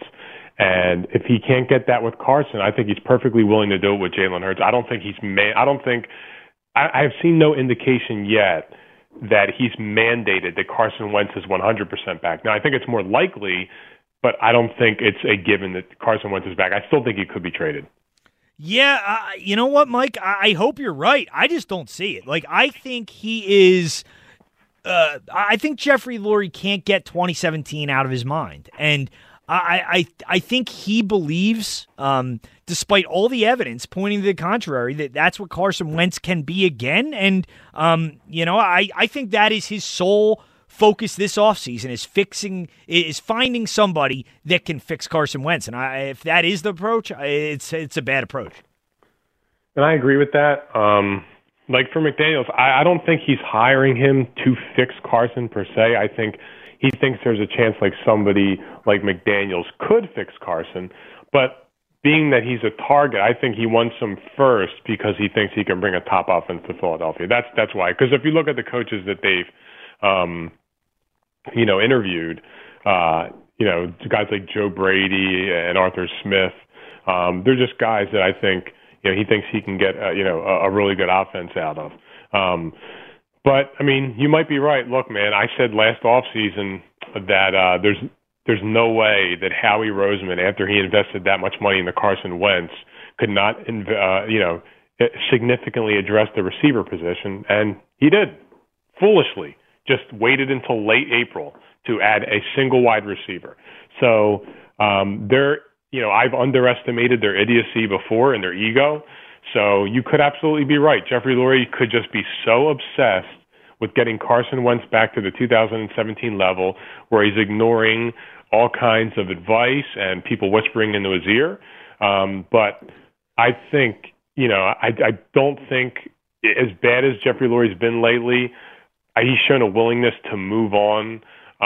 So I'm not completely ruling that out yet. Well, yeah, I mean, like move on from Doug, or because I don't think he's been showing a willingness to move on. I mean, you look at guys like Alshon and Jason Peters last year. That doesn't demonstrate that to me. Well, I mean, he's moved on from Joe Banner. He fired Chip Kelly a year after he gave him power. So he has shown that he can change his mind. He demoted Howie, and he did that once. He has shown he can change his mind on things. But we'll see. I mean, maybe he just has a complete infatuation with Carson. We're going to find out. I don't think assuming Josh McDaniels is the guy, I don't think Josh McDaniels would take this job if he didn't have at least a decent say in who's going to be the starting quarterback. Like if they told in the interview, if they said, Josh, Carson Wentz is going to be your starter next year no matter what, I don't think he would have taken the job. I think if both are back, I think he's going to allow them to battle it out in camp. But you can't offer that job to McDaniels or whoever, even if it's not McDaniels, and say, well, even if Carson Wentz has a terrible camp, he has to be your starter next year. Because no new coach would get respect from the locker room. I mean, could you imagine that? A brand new coach comes in, Carson Wentz is horrible in camp, just has an atrocious camp, and he goes, he's the starter. He'd immediately lose respect in the locker room. And so I don't know why any coach would take that job, including McDaniels, if that's what they told him, in the meetings. No, I agree, Mike. And, I don't think you can bring Carson back without this being a competition with Jalen Hurts. Like, there's no way that you can do that and win over the players in your locker room, because that is a key factor here that Jeffrey Lurie, I hope, understands that football is a different sport than a lot of these other ones, where you can't just bring in a new coach and kind of reset. You need to earn those players' trust. That's a big thing for the head coach to do. And it's why I think firing Doug was premature, because Doug had issues, as far as scheme, coaching, whatever, but Doug had to trust those players, and that's not something that just happens immediately. That's something that needs to be earned, and that's something in Carson's case that needs to be rebuilt in a major way. Right. By the way, I think Jason Peters is the one who spoke out, even though he wasn't starting by that point. He just seems like the type of guy to do that. Like, get this guy out of here. I just get those vibes from Peters. But I'm surprised that, look, there are definitely concerns about McDaniels. Like I said, I'd be fine with him, but he wasn't my top choice. I would probably prefer Joe Brady. I wanted Lincoln Riley.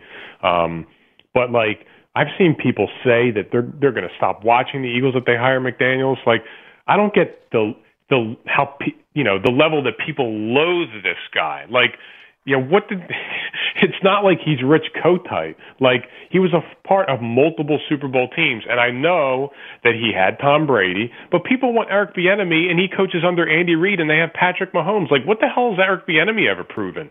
First of all, I don't even know what he does. What I've heard was from reporters that Mike Kafka is the one who designs the passing game concepts in Andy Reid. I don't know what Eric Bieniemy even does there. Now, Andy Reid speaks highly of him, but every mentor speaks highly of their protege. I mean, I remember when Gus Bradley, when people thought he was going to be coach here, the people called in the WIP who knew Gus Bradley said, you're going to love this guy. He's a special head coach. And he turned out to be terrible. So, I don't know why. Like, if you don't want McDaniels because of the Brady thing, then you could turn around and say, I want Eric Bieniemy when he has maybe the most talented quarterback in NFL history, and he's coaching behind one of the best coaches in NFL history. Like, well, I mean, yeah, but you could say the same exact things about McDaniels, though. Right. Well, that's my point. But you know, you look at it, I mean, there is a major difference between guys who have succeeded under Andy when they've moved on and guys that have succeeded under Belichick. No guy off Belichick's tree has succeeded. None. Yeah, I don't. Is that circumstantial? Like, I don't know. I mean, is there a logical reason for it? Like, just because you coach under Belichick means you can't succeed? I don't see, like, you know, I mean, it's a pattern, but I don't know if it's a pattern. I mean, you have to put it into the right context. Like, is there a reason why guys under Belichick have not succeeded? Is there a reason why guys under Andy? Like, Belichick's clearly a great coach, so it's not like they're not learning anything. I think teams are just picking the wrong guys. What I think is happening is teams look at, this team is successful, we're just going to hire a coach no matter what. Well, with Andy, they hire a coach more based off of, you know, what they think they could bring to the table, not just because they coached under Andy Reid. But not all Andy Reid underlings have been successful. I mean, Matt Nagy's been bad. You know, Steve Spagnuolo wasn't a good head coach. He coached under Andy. So it hasn't been everybody. But I think that when you look at the schemes that the Patriots run and the type of offense, I mean, forget about Brady. Like, remember that Super Bowl? You can't just forget about Brady, though. No, but I'm talking about quarterback of all time. There's guys, like, they scheme guys wide open all the time. Now, Brady has to make the throws, of course, but they're always able to scheme guys open. I mean, they made Chris Hogan like at 1,000-yard receiver or close to it. They made Danny Amendola a 1,000-yard receiver. Like, those guys are mediocre receivers. They were able to scheme these guys wide open. They've always been good in their passing game concepts, and he's adaptable. You know, he'll throw it 50 times if he needs to. He'll run it 40 times if he needs to. Now, there are concerns. He was the Denver situation was a disaster. A disaster. Yes, and I'm not gonna. That's why he wasn't my first choice. But when you're in a position where nobody wants to coach here, and you're choosing between Joe Brady and Josh McDaniels and Eric Bieniemy, you know, it's not like, you know, that Kyle Shanahan's on the market and he wants to come here. You know, if you're choosing between guys like that, I don't understand why people are so down on Josh McDaniels. I hear you, Mike, and I appreciate it. I mean, and I'll get to it in the next segment here. Because Josh McDaniels was a disaster in Denver, like an absolute disaster. What he did in Indianapolis, you know, you can argue whether it's something that matters or not, but he burned a ton of bridges. He left a lot of people hanging out to dry there. And, you know, I would disagree with this idea that he is some sort of offensive genius. Like, you look at all the numbers, you look at everything. I mean, and you can't just disregard, you know, forget about Brady. Like, you can't just disregard that. Tom Brady's the best quarterback in the history of football. Is there any argument against that? You're a TB12 guy, Mike. Tom, you're doing it in this, like, backwards way of, like, Tom Brady was so good for his resume, we got to take it off his resume because it's such a glaring, you know, star on his resume. It's like, well, that should count too. Well, yeah, it should count. But it also matters significantly that he has a guy who is a freak of nature physically, that can play as well at 43 as he did at 33. You know, a guy that's as amazing as Brady, not just physically, but also mentally. Like, let's not act like Tom Brady doesn't have a massive amount of control over that offense. Like, of course he does. Well, I don't understand that. Like, if Tom Brady's 24, the offense still looks impressive. It doesn't look impressive because he used to be 42 or 41, whatever, when he was there. It looks impressive because of, you know, all the things they can do to move the ball and get the ball in the end zone. But if you think, you know, you look at any quarterback in the NFL, any real good quarterback in the NFL, would you argue that they have an extremely large voice and extremely large amount of control within the offense as far as game plan and as far as play calling within the game and checks at the line? Like, would you agree with that? Maybe. I don't know Josh Allen well enough to say that he does it the same amount that Aaron Rodgers does. Okay, like, I don't know. That's what I'm talking about. Okay, let's talk about just the elite guys. The Josh Brady, Rodgers, Peyton, like the all-time guys. Are you talking about their whole career or when they got to like 40? I'm just talking in general. Like, these guys have extreme amount of control over the offense. Like, Aaron Rodgers, do you think Aaron Rodgers is great because Aaron Rodgers is great? Or do you think Aaron Rodgers was great because Mike McCarthy is an offensive genius? You mean LaFleur? But before LaFleur, I mean... McCarthy obviously got him to a pretty good spot, and then it just seemed like McCarthy... Mike, we've been mocking McCarthy all year. Can I finish? Sure, sorry. I think he got him to a pretty good spot, and then McCarthy just got... like the massage thing and stuff, like he just got complacent and just stopped coaching, it seemed like. But it's undeniable. He did have a really good hand in the beginning of Rodgers' career. Yeah, I would agree. I would also say if the beginning of his career is what we're judging by here, McDaniels wasn't the offense coordinator at the beginning of Brady's career. I'm not judging him by the beginning of his career. I'm judging him by the candidate right now, the candidate that was at Jeff Lurie's house Sunday. That's what I'm judging on. Yeah. I actually don't. The Denver thing, I'm willing to accept that people at 45 are better professional than they were at 31. That's just, that's a guess I'm making. Yeah, we'll see. Art, I see there. You'll be first right after the break. Got to hit the break, but I went back and I looked at a story from right before the Colts were going to hire McDaniels, and I'll read you some of the stuff from what went on in Denver. It's not good. And for a team that has culture problems already, I think this is legitimately the worst guy for the job. And you look at the Brady stuff, I'll just say this. In Josh McDaniels' tenure, his games with Tom Brady, they've ranked third in offense. Without Tom Brady, wherever else he's been, 19th.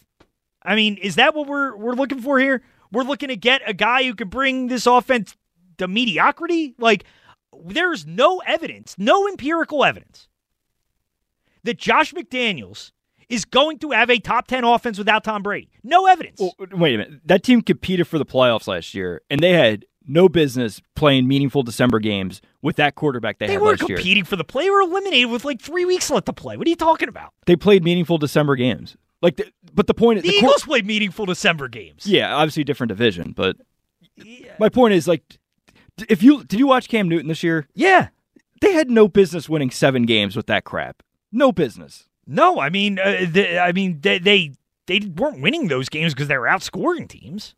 They're holding it together with what they could, trick plays left and right. Like that game against the Ravens, they pulled out of their ass. Yeah, you could say the same thing about Doug Peterson with Jalen Hurts. Doug Peterson with Jalen Hurts had a better offense than they had in New England. Like, you just look at, and we got it. Doug went 1-3. The Patriots didn't do much better. They weren't a very good team this year. 7-9 is better than 1-3. Yeah, okay. We're hoping to be 7-9. All right, let's get back on track here and look for mediocrity. Because that's the best you're getting with Josh McDaniels. 215-592-9494 if you want to get in.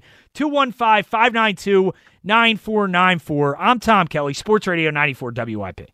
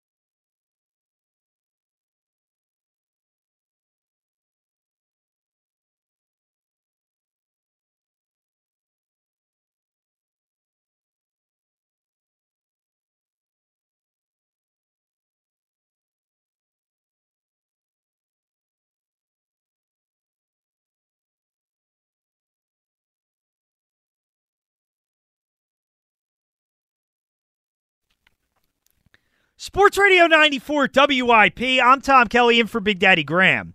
I want your thoughts on the front runner for the Eagles job, Josh McDaniels, because I'm getting worn out during the break by Mike Angelina about, Josh McDaniels, he's a genius. Look at how great this Patriots offense was this year. They averaged 20 points a game. I mean, what are we talking about? I mean, come on. They went weeks at a time where they were held without, under 20 points. It's ridiculous. You're trying to pull another Kelly tactic on me. No, I'm not. I'm looking at their schedule right now. You're, instead of making fake people, now you're making fake quotes. I didn't say look at their offense. You love Josh, but you're in love with this guy. Yeah, I just don't know how you can watch that team last year and think Cam Newton wasn't a problem. He was, but Josh, why do we?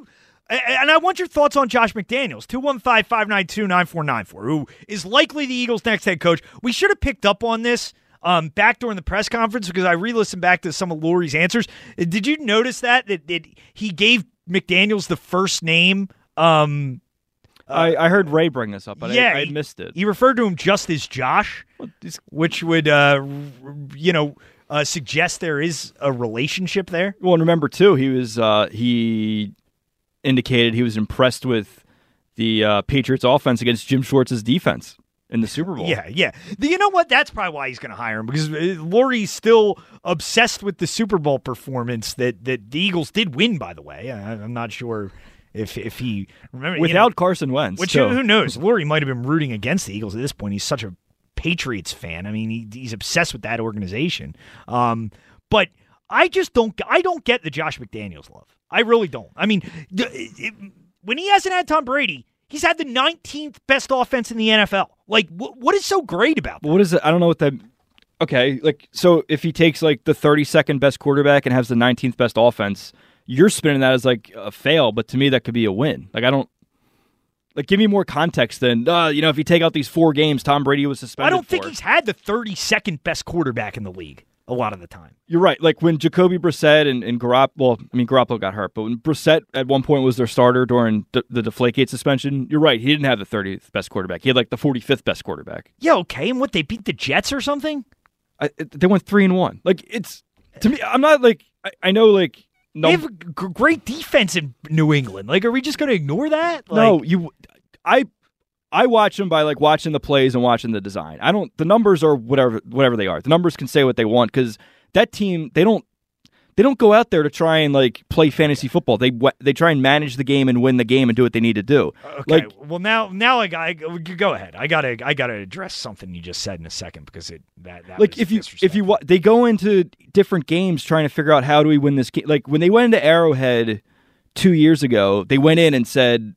Now, obviously, they ended up winning differently with in overtime, but they went in saying, "We just gotta, we gotta eat up clock and keep the ball away from Mahomes. Let's install a power running game with James Devlin and Sony Michel and win that way." But then, maybe the year before, they had to go win a shootout against the Steelers, or at least they anticipated it to be a shootout.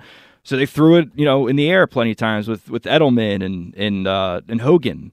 He goes into different matchups with different ways to win, and you see that it's a really good, well-coached team that unit. But why do you think that's more McDaniels than it is the smartest quarterback in the history of football?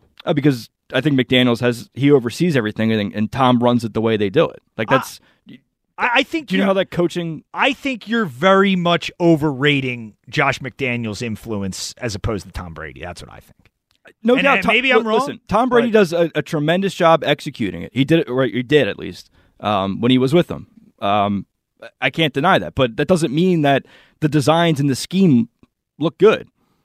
Yeah, I mean, I'll just say, look at this year down in Tampa Bay and the fact that New England was Tampa Bay was struggling for most of the year. Then they had that game against New Orleans where it was a total dud. They were doing a lot of the Arians stuff. Remember, Arians and Brady weren't seeing eye to eye. Watch their games. And I know the shot you took at me earlier. I'm not a football guy. You saying, well, I actually watch the games. I watch for because you're busy watching The Good Friends. Yeah, you're calling me. You said I wasn't a football guy. I take offense. You're a movie guy. I heard what you did there, and I don't like it one bit, Mike. I'll just say that. It sounds like, based on this conversation, I've watched McDaniels more than you. No, I've watched Tom Brady. I've watched Tom Brady. You watch McDaniels on the sidelines all you want, and you think McDaniels is the genius here. But look at what Tampa Bay did this season. When they were struggling, they were doing a lot of the Arian stuff. They went back to doing what Tom Brady did in New England. So, Tom Brady runs that offense in New England. Tom Brady now runs that offense in Tampa. Tom Brady ran that offense in New England. Tom Brady is the coach, offensive coordinator. He is everything in regards to that offense. So now you're trying to hold it against McDaniels that Tom Brady went to Tampa Bay and took some of their concepts and ran it successfully. Why does that count against him? That should count for him, not against him. I hold against Josh McDaniels that Tom Brady has succeeded with every offensive coordinator he's had, wherever he's been, any year he's had them.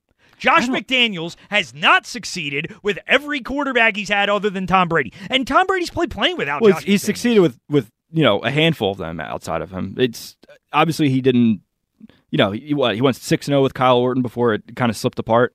Yeah, I mean, it slipped apart horribly because he lost his locker room. In many ways. And we'll get to that in a couple minutes here. And I'll go through Tom Brady's career without Josh McDaniels, and we'll look at that. But Tom Brady's quarterback coach was Josh McDaniels. Like, that's not like just because we'll get to it. Calm down. I know you're fired up about McDaniels here. Are we not at it? I thought we're at it. We'll look at the year. I want we have callers waiting. I want to get to them here. I don't want to leave people hanging all night. But we'll get to the time McDaniel spent in Denver and the time he spent in St. Louis and what, the Patriots were doing at that time, and we'll compare it. 215-592-9494 if you want to get in. Let's go to Art in the Northeast. What's up, Art? Hey, TJ. How's it going, man? All right, buddy. Listen, I'm going to get to McDaniel last. First, I'm going to address two other guys. I finally figured out why. And this has been a tough one. Even national commentators have wondered why Lurie puts up with Howie Roseman's. There's been a critique of Howie Roseman, I being one of them. But now I figured out why Lurie puts up with him, because Lurie's such a meddler. We find out his ego has gotten so big that he's got to meddle in the running of the team, including what the coaches' duties are, meaning picking who's going to play and everything. I think Peterson's a good coach. I don't think he's going to get a coach, Lurie, as good as Peterson was here with the guys that are being brought up. I think Peterson's better than all of them. And I think the season that the Eagles had this year was strictly because of two people, Carson Wentz and Jeffrey Lurie. I agree with you, Art, and go ahead. I look at this season, and I don't think Doug had a great season. Like, I'm not going to tell you Doug coached a great year. I don't think Doug. We'll never know because he wasn't given the opportunity. Right. To coach. No, I agree, and I think he had all the strings for him. That's why he was so frustrated. He would come to the press conferences, Tom, and he would look so, and not because they lost the game, he looked like he was so, I don't know how to describe it. You could just see it in his face. And it wasn't because he was answering questions from the media. He was so wrought out. And that happens when your boss is killing you. I think he was so relieved to get out of here, to be honest with you. Maybe. But I can't stand the owner of this team. I can't even root for the team because of. Come on. Yeah, I'm telling you. Come on, Art. That's the way I feel now. But Wentz is a joke. Everything you said tonight, there's no debating it. He's a bad guy, just like you said. Yeah, I mean, he's a bad guy that can't quarterback. He's terrible. That's the way I see it, Art. I appreciate the call, man. Thanks. And, I look at it like this. And Doug did have his legs cut out from under him in many ways. I mean, I don't know what he can do when he's, the quarterback won't take coaching and won't, respond to any of the coaching he's being given. Like, I don't know what Doug's supposed to do in that spot. And yeah, I think even so, even with the bad year Doug had, and I'm not going to tell you that Doug was good. I'm not going to tell you that Carson Wentz was the only problem. But I've been saying it all year that Carson Wentz was the biggest problem on this team. And all you have to do is watch the games as Mike told me to do. Man, I'm still reeling from that insult there. Calling me a non-football guy. That was hurtful. That was very hurtful. It's not an insult. Like if you want to be a football guy, I mean, if you want to be a movie guy, be a movie guy. I don't, I'm not, Okay. But no, you look at, and Carson Wentz was the biggest problem, and he cost this team games, cost this team significant games early in the season. Washington, Cincinnati, Cleveland, the 3 games that if Carson Wentz just plays somewhat mediocre, this team's season is dramatically different. Let's go to Daryl in Cherry Hill. What's up, Daryl? Hello? Yo, Daryl, what's up? Yeah, how you doing, Tom? Good, how are you? Fine, thank you. My question is that, well, not question. Carson Wentz has proven in the last 3 years that he's just an average quarterback. I believe that article that McClain wrote. Only because of his progress. And when you have a quarterback that does not follow a coach's directions, it's a problem. And it maturated into team members not liking Carson Wentz. Now, my question also is that Watson is complaining he's not happy. He wants out of Houston.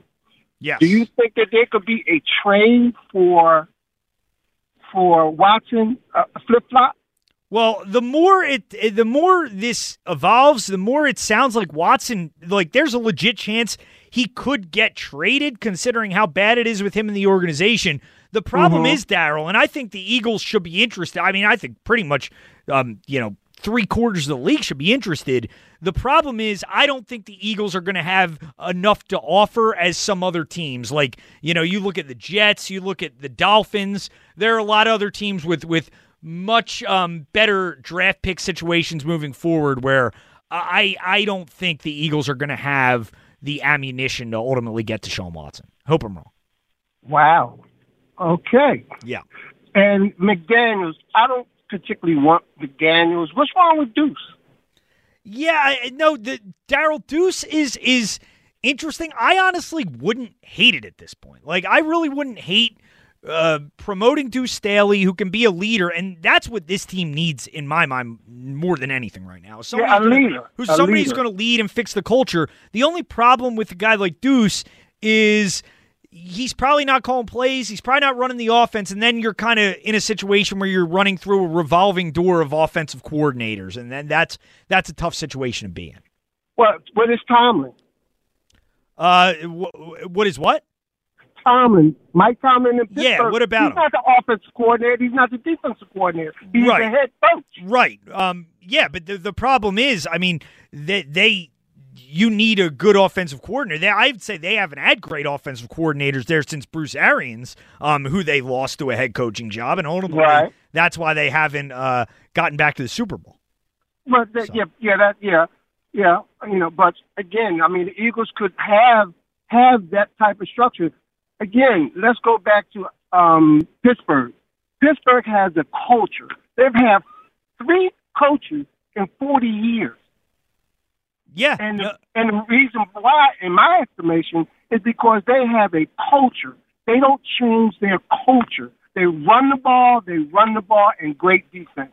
Then they get good receivers to go with a good quarterback. That makes them a great team. Yeah, no, I got you, Daryl. I appreciate the call. I mean, Pittsburgh really doesn't run the ball all that much. They're actually very pass-heavy, if I'm correct. But, Mike, you're the one who's watching the game, so you let me know. Yeah, I think Roethlisberger threw like 66 times last game. Like that's well, they were also down 28-0 in like the first 5 minutes of the game. All right, I watched that. I watched that one. Okay, Are you proud of me? You want to pick? Yeah, good for you. You must have money on it or something. You pick any other? I did, by the way. You pick any other like Roethlisberger game. You're not really seeing a whole lot of James Conner. 45 carries. Yeah. Games. Sorry, I was just going through these Brady stats without McDaniels here. Yeah, not great. I thought no, not great. We'll get to it when we get back. Let's hit the break here, and we'll do it when we get back. I was going to say too that we'll pick this up on the other side. As they say. Was Deuce Staley not here last year? Like, he's a part of the Eagles culture. Like, let's not forget that. Right, but yeah, no, he was. But you'd hope that the Eagles would empower their next coach to actually coach the team and not, be in Doug's shoes where Doug really had less say than the quarterback. Yeah, it's just if we're going to reset the Eagles culture, let's not just keep going down notches until we find let's just go somewhere else. Yeah, but that's the thing. I'm not going to Josh McDaniels, and we'll talk about his culture coming up. Because I'll go through some of this story that I saw ahead of when he was supposed to take the Indy job before he pulled out of that and burned more bridges within the NFL. But this guy, to me, has Chip Kelly 2.0 written all over him. And we'll talk about that a little bit when we get back. 215-592-9494. I'm Tom Kelly, Sports Radio 94 WIP.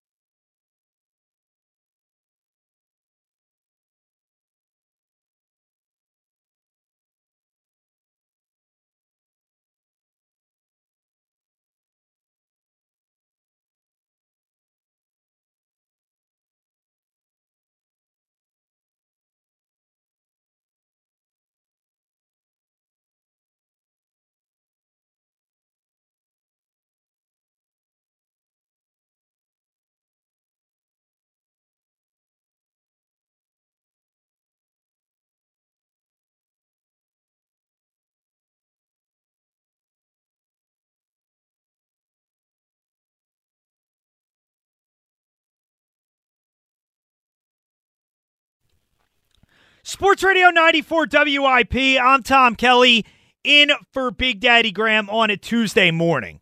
In the 4 o'clock hour, we'll get back to some more things from the Jeff McLean piece, including an interesting thing that Jeff had to say. He came on with Angelo in the morning team at 8 yesterday. Very good interview. And one thing that he said that is troubling in regards to Carson Wentz, regardless of who the new coach is, especially if it's Josh McDaniels. But I'll get to some of these notes from this story I read detailing Josh McDaniels' time in Denver, which sounds a lot like the guy we had here from 2013 to 2015. It really does. And that's what I see when I look at Josh McDaniels. I see Chip Kelly 2.0. And it's a problem Jeffrey Lurie has when it comes to the Eagles. When they feel like they have to make a change, they feel like they have to go in the complete opposite direction. Where the whole thing with Doug, when they went to Doug and went away from Chip, was they wanted a guy who would connect with players. Emotional intelligence. We made fun of the term over and over again. But that is what the Eagles felt like they needed to address, because that was obviously a major issue within the locker room under Chip, is that players didn't like him, players didn't trust him, and, you know, that created a culture within the team that was unhealthy.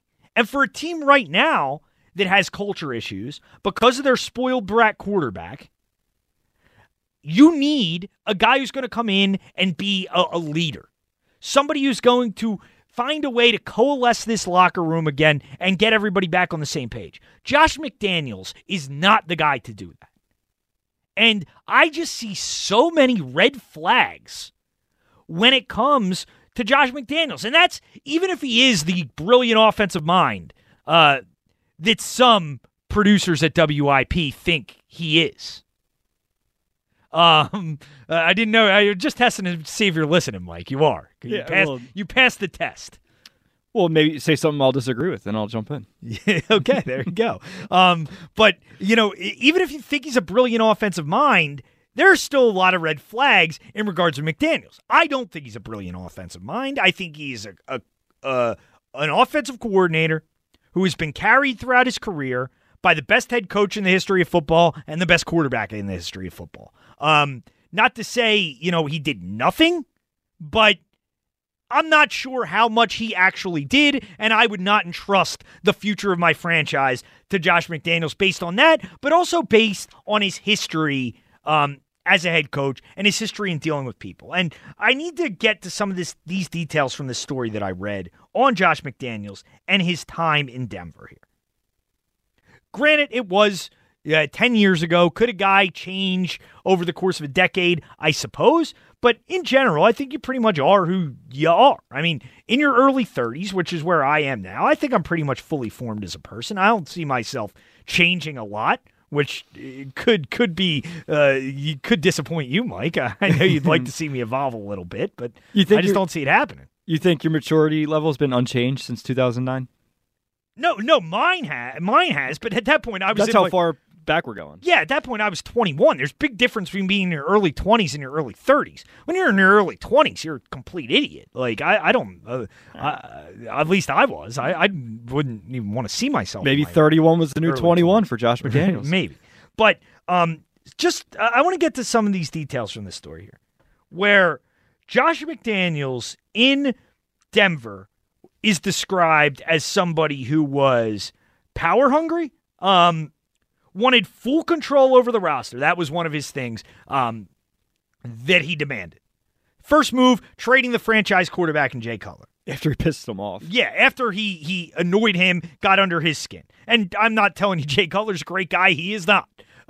Jay Cutler does not seem like an easy person to get along with. Neither does Josh McDaniels. But the reporting is that he went to Denver and acted like he was Bill Belichick and thought he deserved the same kind of respect, the same kind of credibility that Bill Belichick had. And that is, and they describe him as somebody who was like a dog marking his territory all over the organization. Not flattering. Not something that I would look for in my head coach. Made some terrible personnel decisions, drafting Noshan Moreno, drafting Tim Tebow. So that would tell you he's not a great evaluator of talent. And here's another passage. Basically, McDaniels thought he was bulletproof as the former protege of an actual living legend. And that mentality ultimately got him burned. People don't really remember this, but the last straw that got McDaniels fired in Denver was when the team got caught filming a San Francisco 49ers walkthrough. So he's also got integrity issues to go along with his issues as far as the players not liking him. Apparently a lot of the players on the team said he was, they've never met a coach. They've never played for a coach that they've wanted to play for less. They've never played for a coach that they have respected less than Josh McDaniels, that they have liked less than Josh McDaniels. And by 2010, his final season, his message had fallen on deaf ears because of how he treated people. And any team that that does hire McDaniels must guard against giving him too much power. There must be a checks and balances system. And in doing so, maybe he could become a more efficient head coach. But you hear all of that. Who does it sound like to you? A guy, you can't give him too much power even though he's going to demand a lot of power. A guy who players don't like, players don't respect, players don't want to play hard for. Who does this sound like to you? I'll tell you who it sounds like to me. And it sounds like the guy I couldn't wait to get out of this town. And we all couldn't wait for him to get out of this town. Sounds a lot like Chip Kelly, doesn't it? Like everything, as far as his first stint in Denver, went exactly how Chip's first stint went in Philadelphia. Exactly the same. Trade the franchise quarterback. Take control of personnel. When did Chip have a franchise quarterback? Nick Foles. Traded him for Sam Bradford. A franchise quarterback? Yeah, well, bad trade. Bad trade of a franchise quarterback. Stop it. Seized power. Took it from the GM. Players didn't respect him. Players didn't like him. Players didn't want to play for him. It sounds to me very reminiscent of Chip. And this is the problem with the Eagles in so many ways, is they are always looking to go the complete opposite direction when things go wrong. When Chip was ousted, they wanted a player's coach. They wanted a guy who was going to be a leader, a guy that would command respect. That's what they had in Doug. You have one bad season under Doug after 3 playoff seasons, including 1 Super Bowl win. And now you're going to go the complete opposite direction again and bring in another power-hungry guy who's going to come in. Because does anybody think Josh McDaniels and Howie Roseman are going to be working well together? I don't. Well, that's the point of what you interview him for. You get a sense of it. Yeah, I don't see it. I mean, you can interview a guy for a day. That doesn't mean you know who he is. I don't understand. So, like this, you're saying the Eagles go the opposite way? That's your thing here. If they were going the opposite way from Doug, I don't think they would bring in another accomplished offensive play caller. They would bring in some old defensive guy. That would be the opposite of Doug. No, I'm talking about from a personality standpoint. You're not bringing in a guy who is known for his leadership and known for getting along with players and his relationships with players. You're bringing in a guy because you like his schemes and you like his offensive mind and this kind of stuff. And I disagree, but that's what they like. I think this team needs a leader. Like, I think this team needs somebody who's going to bring a fractured locker room back together. If you're going to bring Carson Wentz back, what kind of evidence do you have? First of all, I don't think the locker room will welcome Carson back, but you're bringing Josh McDaniels is going to be the bridge between Carson Wentz and the locker room, a guy that doesn't get along with players. Could be. I don't see that working out at all. Could be. I mean, it could, but there's really no evidence to suggest it will. So I think you're right that the Eagles could use a leader. That's certainly a very, a more than fair avenue to go down. But I think there's a couple ways that they can get back to fixing this team, if you will. Like, one avenue is that. You're right. You reunite the team. They all rally around each other, and maybe they rally around Jalen Hurts, and it goes that way. The other way, and going off the Eagles' actions, this is just what we're here to left to kind of infer. It seems like they are choosing this path of, okay, we have this $34 million cap hit in Carson Wentz. We are hell-bent on trying it yet again. Just we owe it to ourselves because we made this investment. So we're going to try and coach Carson Wentz up. How can we get the team good again with Carson Wentz? Well, we have to fix Carson Wentz and get him, back on track. Who can we do that with? Well, we need a really, really good, strong quarterback coach or offensive coordinator or just offensive mind that can kind of kick Wentz in the ass. And then, because you know what? I think, too, that they're banking on if Carson Wentz gets the Eagles off to a 4-2 start and they're looking pretty good offensively, maybe 10 touchdowns, 2 interceptions, normal stats, then I think the locker room will overlook last year. They'll get over it. Yeah. And I think that the Eagles are banking on if we fix this quarterback, we have a path to uniting this whole team all over again. Maybe. I don't think it's that simple. You could be right. I could be overrating it, but I think there are wounds in that locker room between Carson Wentz's teammates that can't be repaired. That's just the way I see it, and I don't think Josh McDaniels is the guy to bridge that gap. And also, I don't think Josh McDaniels is, a great fit with Carson Wentz. And when we get back, Phil, you'll be first after the break. But then we'll get to some comments from Jeff McLean that he made on the morning show this morning, because I think there are a lot of things here that indicate that Josh McDaniels and him being paired with Carson Wentz are not – that's not a relationship that I think is going to go very well. 215-592-9494. I'm Tom Kelly, in for Big Daddy Graham, Sports Radio 94 WIP.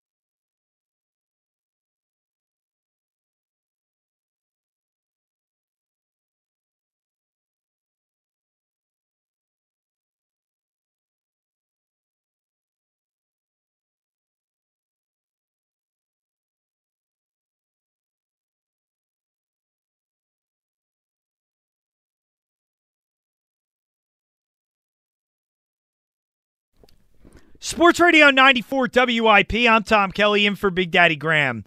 In a couple minutes, Mike and I have to go back and forth on a little Josh McDaniels history, which I've just been looking up his history, and I gotta dispel some myths here.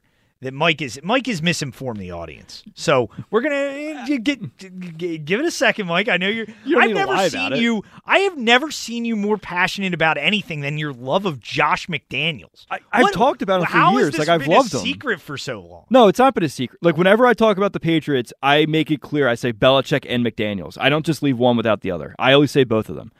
Like, this actually came up a lot when Brady left him. I would always give him credit. Okay, this is just odd. This is an odd, fascinating. You're like a Wentz apologist for McDaniels.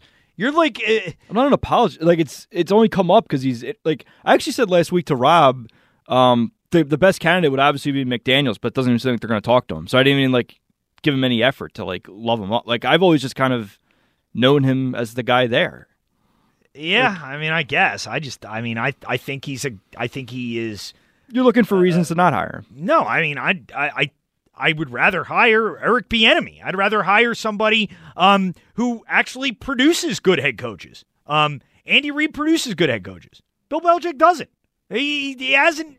Maybe Flores, and Flores hasn't made playoffs yet. Well, and that team collapsed down the stretch because he got forced to play a quarterback because they had the third overall pick. They had to see if the quarterback was good.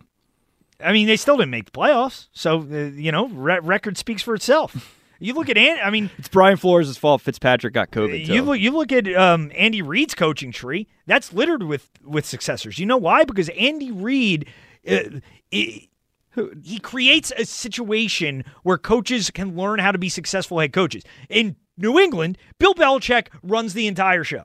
Bill Belichick and Tom Brady, that has been their organization for 20 bleeping years. And everybody else is just a support to those two. That's the way it's been. Tom's more on the employee side than he is on the management side. No, you're mischaracterizing. So you're giving McDaniels more credit than Brady. That's what you want? That's the route you want to go here. More credit for what? For putting the playbook together, or for throwing a pass? For their success offensively. I mean, don't even. Mike, I don't know. It's tough. Don't even. No, it's not tough. It's really not. Tom Brady's the best quarterback of all time. It is not tough. I agree with that, but I'm not. That doesn't mean that the offensive coordinator was useless. Okay, I mean, Tom Brady won 2 Super Bowls without him. I mean, well, McDaniels has even 6 working rings with him. Okay, so does Tom Brady. Don't say he's won without him. They have the same amount of rings. Okay, 215-592-9494 if you want to get in. Let's go to Phil in Wilmington. What's up, Phil? Hey, good morning. How are you? Good. How's it going? Good. I just listened to a couple things you were saying this morning, and you talk about people changing. I mean, I would definitely look at Pete Carroll going away and coming back as a great example. And then I would also, you talked about being in your 30s and not changing. I mean, I know I changed a lot in my 20s and then into my 30s, and I'm not the same person I was in my 30s that I am in my 40s. I think maturity and time takes a toll on all of us. Mm-hmm. You don't have the ability to really even see that in your 30s until you get into your 40s. At 44, it's amazing how much your job kind of shapes you into the person that you always wanted to be, not the person that you are. I'm not getting all philosophical and stuff, but it's just reality. You see it in coaches as well.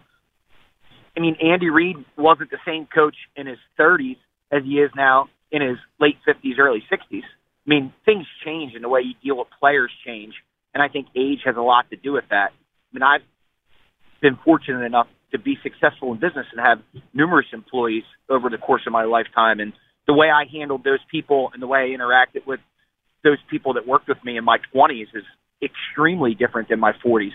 And there's regrets along the way, but you learn from those. No, it's going to be I mean, I don't know if he'll be the perfect coach for Carson Wentz. I really have no idea. Is he the best candidate on the market right now? Yes, because I think he's failed in Denver, and I think it's been highlighted everywhere.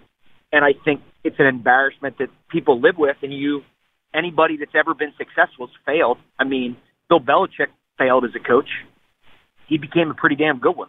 So I don't know. I don't know what the right answer is for the Philadelphia Eagles. I'm not here to say Carson Wentz is the answer. I would love to see him go. But if you bring in someone that's going to give him a system to be successful in, and he fails again, then you obviously know it's Carson Wentz's problem. I think the Eagles are rolling the dice by doing it because they lose the ability to trade him. But they got to get a coach in here that can coach football, and they're running out of opportunities. No, I hear you, Phil, and you make some good points. And I was, half in jest about being fully formed in your 30s. But no, I think you make some good points in terms of the kind of coach the Eagles need if they're going to move forward with Wentz, which, whatever your feelings are on that. But what do you think of McDaniels? Are you willing to give him a chance? Do you think that would be a good fit here? I do. I think that they miss the creativity of Frank Reich. I think they miss the creativity of the offensive scheme. They've definitely grown stale. Now, if you look at the article Jeff McClain came out, a lot of that had to do with Carson Wentz killing plays. We don't know, can't go back in time and look at it. I mean, was Jalen Hurts good? I think he was good for a game, okay for another one, and kind of indeterminate in the last one. Will he be good next year? I mean, I don't know. I really don't. I don't think Carson Wentz, though, from everything we've seen, will be good with having Jalen Hurts back up or do well with the quarterback controversy, because it doesn't feel like he has it between years to do it. And that's just what we've all seen on TV. Yeah. It's not even what comes out of the locker room. So I don't know. I mean, I would love to see him get traded and get something for him while we have the opportunity, and let a quarterback coach, be it McDaniels or the guy from Kansas City, come in and work what hurts. And if it doesn't work, then so be it. Yeah, no. I just don't. No, go ahead. I'm sorry. No, I hear you, Phil, and I appreciate the call, man. Thanks. And, yeah, I mean, the one thing Phil brings up there is in terms of Wentz not being okay with Hurts coming back, and I know Phil wasn't saying that that's something that the Eagles should worry about, but, I have heard people talk about that aspect of it. If the Eagles trade Jalen Hurts this offseason, I'll just be infuriated. Like, If the Eagles trade Jalen Hurts, which, for whatever you think of the pick last year, and whatever you thought about it at the time, fine. I didn't like the pick at the time. I didn't think it made sense considering their needs and considering the players available and what they could have addressed in terms of the roster. But considering we saw this year, it looks like it's a good pick. I mean, Jalen Hurts demonstrated a legitimate upside that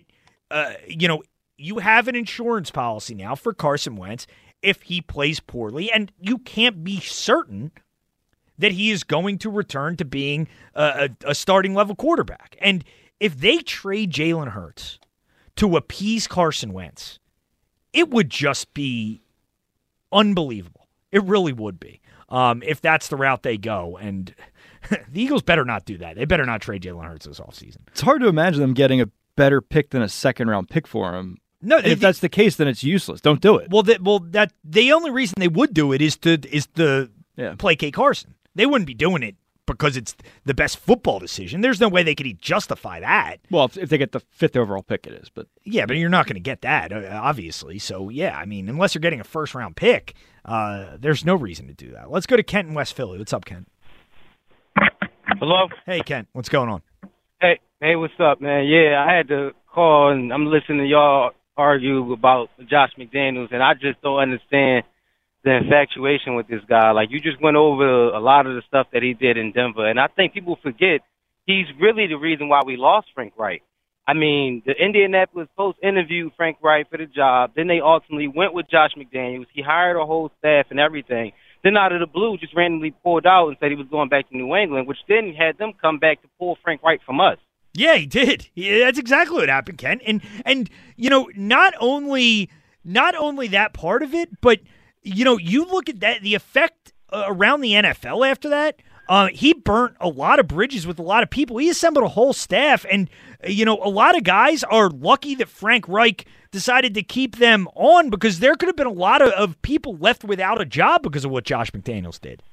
Yes, they moved their families. They changed their whole plans based off of this guy accepting a head coach job, telling them, y'all going to be my staff, and then turn around, burn them all. So to me, that also just proves the point that he's probably had some deep changing over the last 10 years. Kind of seems like probably still the same a-hole that he was when he was in Denver with all the power struggling moves he was doing there. Yeah, I mean, I just don't know how you can trust a guy like that, Ken. I just don't.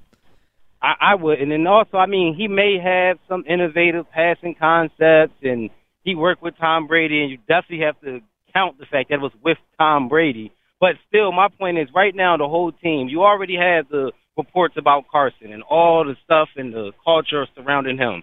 Now you want to bring in another guy who, when you look at the difference between, y'all was saying about Andy Reid's coaches and Bill Belichick's coaching tree, I think Bill Belichick's coaching tree fell so much because they want to be Bill Belichick, but they don't have the credibility in the resume that Bill Belichick has.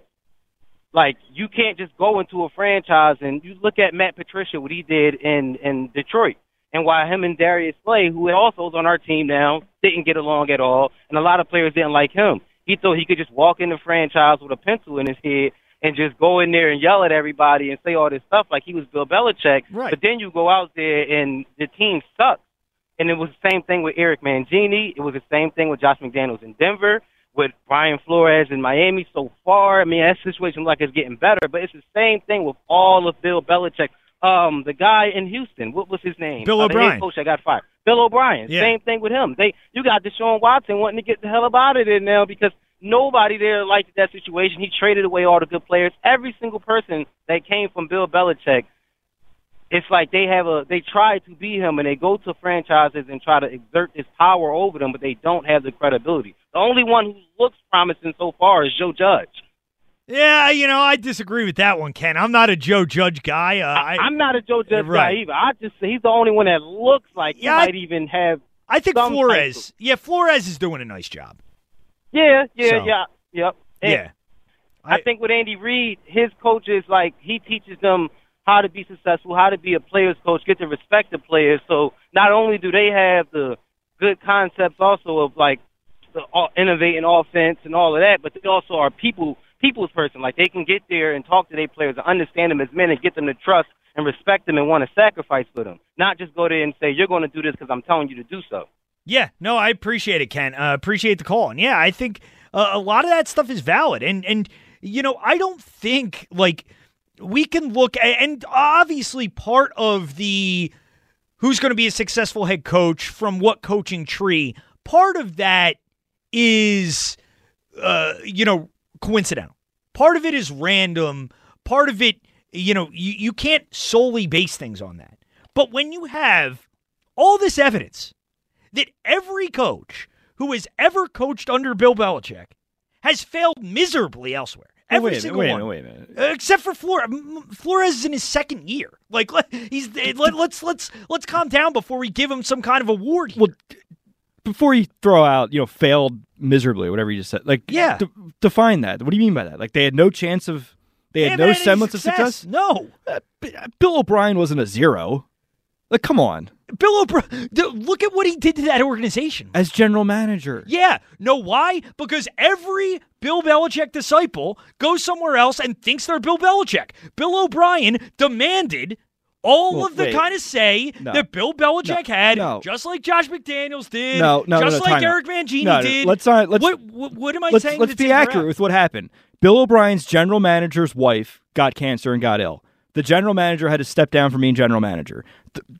For whatever, Bill O'Brien had already had enough success and enough clout in the building that they made a miscalculated decision and made him general manager. I'll give you that. He shouldn't have been general manager. They didn't see eye to eye before that. I mean, go look at Rick Smith and Bill O'Brien did not get along. Okay, but that doesn't mean he was a miserable failure or whatever you called him as head coach of the Texans. He just wasn't. Like, that's a mischaracterization. If you're saying Bill O'Brien's tenure in Houston was a terrible whatever. Well, considering the outcome, I mean, he's ripped the organization apart. He traded DeAndre Hopkins, and now they're going to lose Deshaun Watson. Like, yeah, I mean, obviously they should have handled the GM job better. It's been a disaster. The outcome is disaster. Not because of his job as a coach, though. If you end up, Mike, this is what I'm telling you. This is just calm down for a second. Just listen to what I'm saying.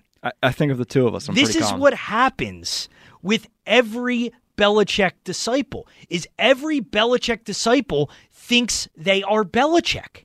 Every single one. It's what happened to Mangini with the Jets. It's what happened to O'Brien with the Texans. It's what happened to Charlie Weiss at Notre Dame. Every single one. And you can even throw Chip in there as well, because Chip was a Belichick guy. Not really. He was. He was a consultant for for one playoff game. Bill Belichick and Chip Kelly have been friends for years. Yeah, I wouldn't call him he didn't work for Chip. So you don't. Do you think Romeo Crennel went in there and started kicking ass and like telling the Chiefs how things need to be. Like I don't think I don't know. I just think it's crazy to make a blanket statement like all of them do. Like you go through all of them, they don't. You don't think there's any evidence? Like you think it's totally random why all Belichick's coaches fail and all Andy's coaches succeed? Pretty much. How many? What? Doug's the only one that has a ring? No, I mean Harbaugh. Oh, you're right, Harbaugh. I forgot about Harbaugh. I mean, and McDermott's done a tremendous job. Like, you look at all of Andy's coaches. They've all done good jobs. Brad Childress was in a championship game. Like, yeah, I mean, obviously, and Belichick's had disciples that have done well, too. Like, you know. But he hasn't. Well, he had. I mean, Saban's made a good name for himself. I know he didn't. Saban's in college. I know he didn't get a quarterback in Miami, but he was terrible in the pros. He wasn't terrible. He was terrible. I mean, no, he wasn't. I mean, I'm looking up right now. I don't think he was terrible. All right. 215-592-9494. We'll get back to this after the break, and we'll go through the Josh McDaniels career here because I got to dispel some myths in terms of when Josh McDaniels worked with Tom Brady and how instrumental he was in Tom Brady's success early in his career because I got to dispel something that was said earlier. 215-592-9494. I'm Tom Kelly, Sports Radio 94 WIP.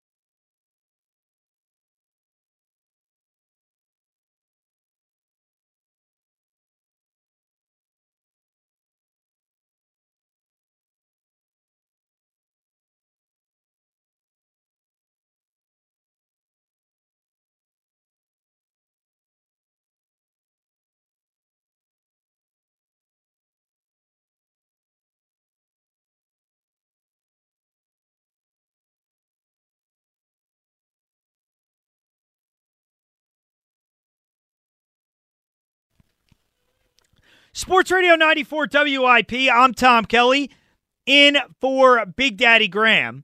As you heard right there, Doug Peterson Appreciation Day is on Wednesday. I will be in Wednesday night into Thursday morning, so we'll do our Doug Peterson Appreciation Day on Wednesday night. So we'll do the post-game show for Doug Appreciation Day on Wednesday into Thursday.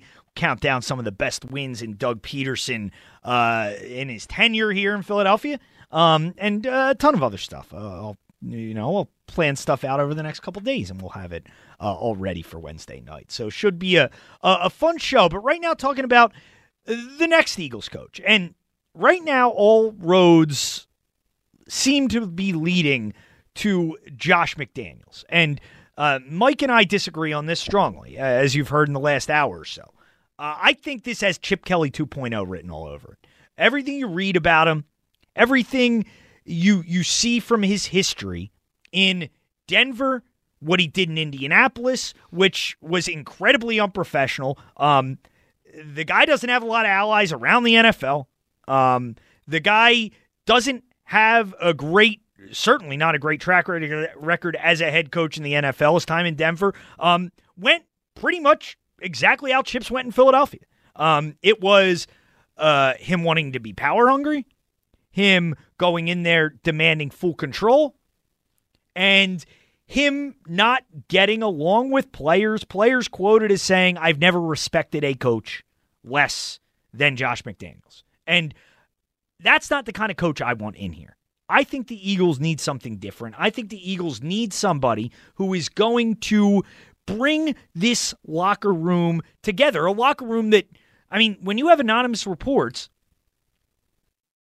valid or not, and I think at this point there's so many out there that they're valid about the quarterback, you need somebody who's going to bring a locker room together. And if the Eagles hire a guy like Josh McDaniels, with the track record he has, with the lack of success that he has as a head coach, you're going to have a lot of guys in that locker room already looking at Josh McDaniels sideways and thinking, okay, well, you hired him for one guy. You didn't hire him for what's best for the football team. You got rid of the coach who was best for the football team, and you hired the guy who's best for Carson. So immediately, that's not going to be a good situation to put him in. Wait a minute. Who's, of the three of them, Bieniemy, McDaniels, and Staley, who's had the most success as a head coach? The other guys haven't had an opportunity yet. Right, so you can't...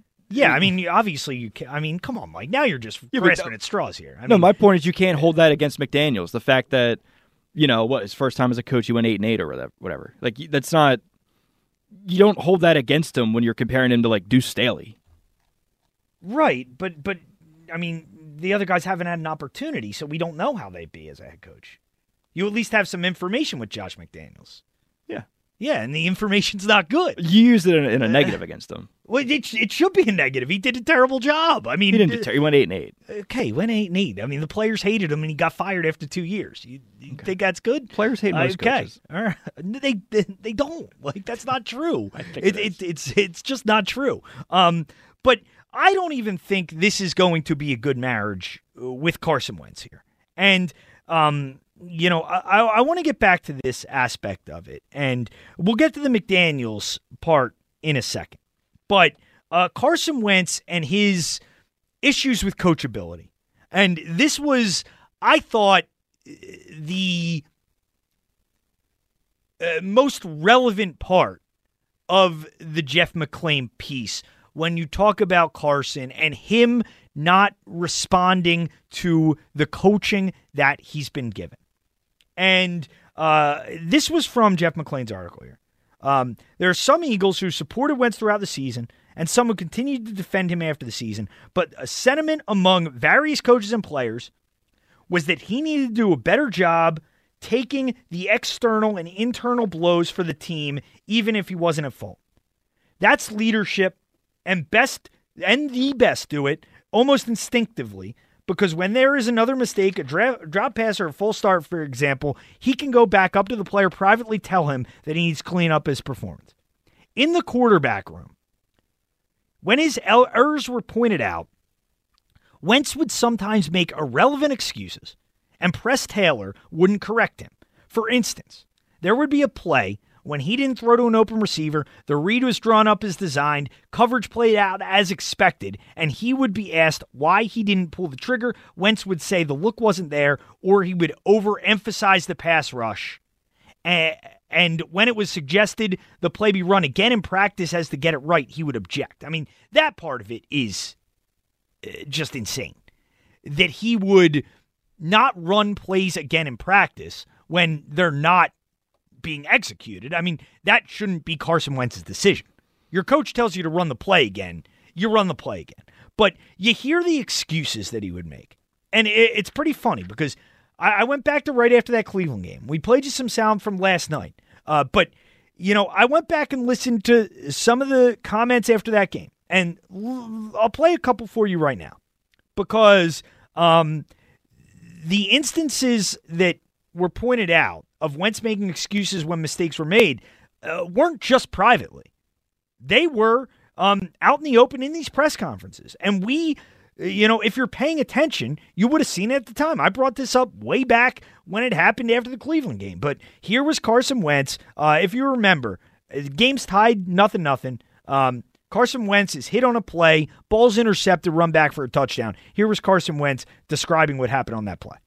The last part of the question, I definitely didn't want to float it out there the way that happens. Anytime you get hit when you throw, it's a bad feeling. It's a bad feeling because the ball's just kind of floating in the air. You're hoping it falls to the ground. But I'll have to go back and watch the tape. I mean, we were trying to do something against that specific coverage, and it wasn't there, so I was just trying to check it down and got hit on it, so unfortunate there.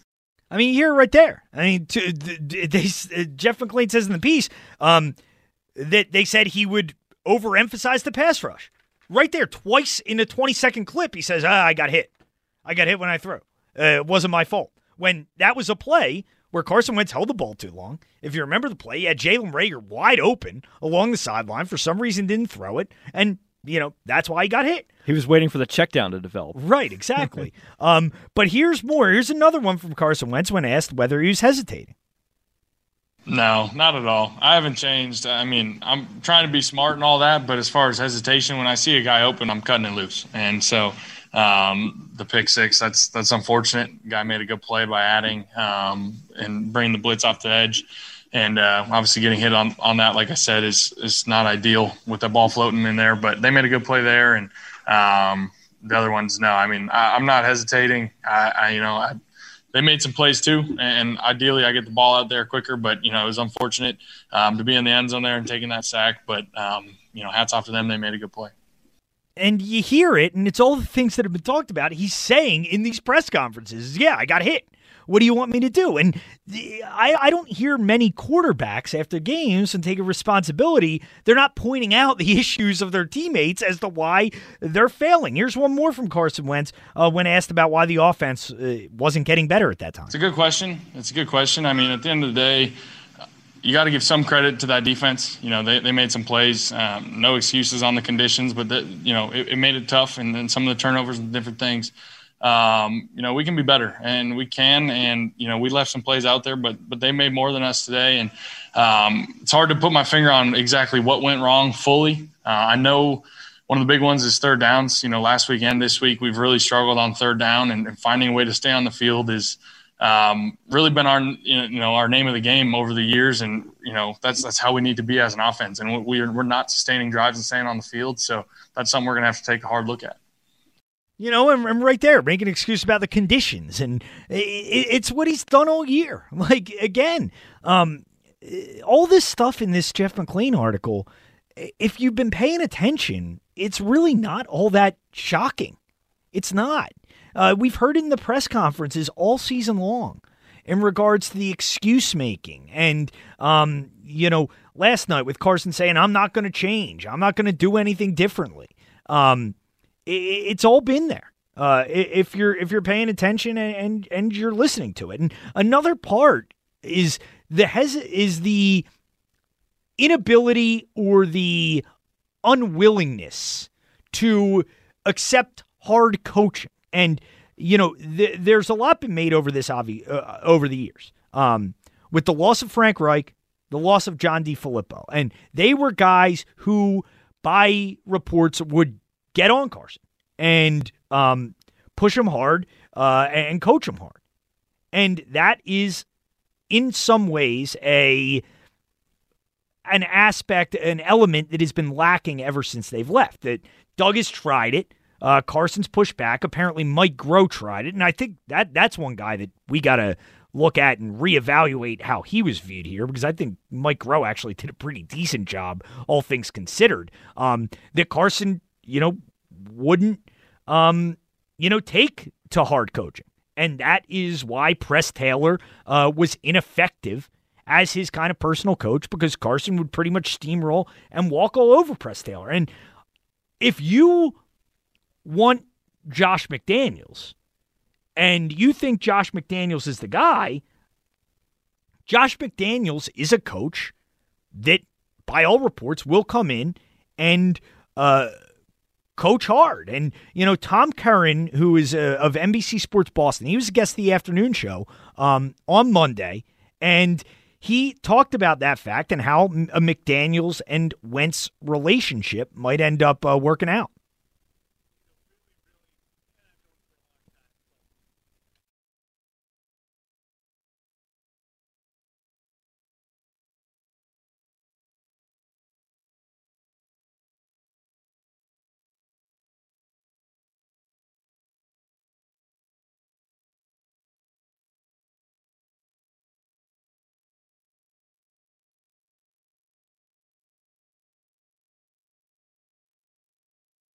So, even if you think McDaniels is the guy, and maybe that's what Carson Wentz needs. Like, maybe Carson Wentz needs somebody who will coach him hard, and again, this could be in a situation where the Eagles think the Doug route didn't work. You go with somebody like McDaniels, and maybe he can, I guess, get more out of them. But this, I stayed up and listened to the Jeff McClain interview this morning with the morning show, and Jeff McClain said something really, interesting in regards to Carson, and I think wildly concerning as far as that possibility being brought up, that maybe the Eagles would hire somebody that would coach Carson hard because that's what he needs. But here was Jeff McClain as far as the perception within the Eagles organization, how Carson would respond to that kind of coaching.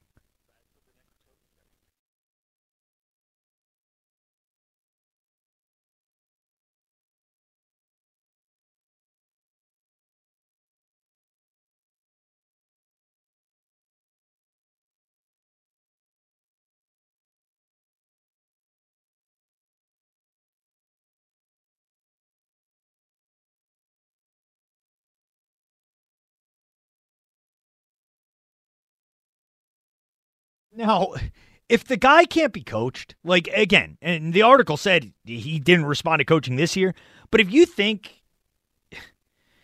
you bring in a coach that's going to coach him hard, he's going to crumble, then he can't be your guy. Like, it's really not that hard. It's not that complicated. And I just hope Jeffrey Lurie understands what he's doing here. I mean, that you're going to build around this guy and you're going to try to resurrect this guy who I don't think you can resurrect. I just keep going back to this whole offseason and the whole goal of resurrecting Carson Wentz just being a monumental mistake. 215-592-9494. Let's go to Abdul in North Philly. What's up, Abdul? What's up, Tom? How you doing today? Good. How you doing? Hey, listen, I was calling because I was sitting back just trying to listen, and the point that you were making is really not that much valid because that was 10 years ago in Denver. And you telling me a person can't change. You really think that he didn't learn from his mistakes that he made when he was at Denver? That he's not going to change, that he didn't adjust and make a change? And like the producer said, you're looking for every reason not to hire this guy. I mean, he could. I'm here, Abdul. I mean, he could have changed, but I mean, I don't know. I don't know Josh McDaniels. I don't know if he had changed. I know he has worked with Bill Belichick and Tom Brady for 10 years and probably thinks very highly of himself. I don't think that's changed. No, but at the end of the day, you got to give him an opportunity. Like, you're not going to know if he changed or not. You don't have to give him an opportunity. You can give somebody else an opportunity. You could, but who else is it doing? I like Eric Bieniemy. That's the guy I would hire. Andy's offensive coordinator. What does he do? What has he done that we know that he's done? What does he do? We don't know if he's calling plays or what he's doing or anything. We don't know nothing about that guy. Like, we know nothing about him.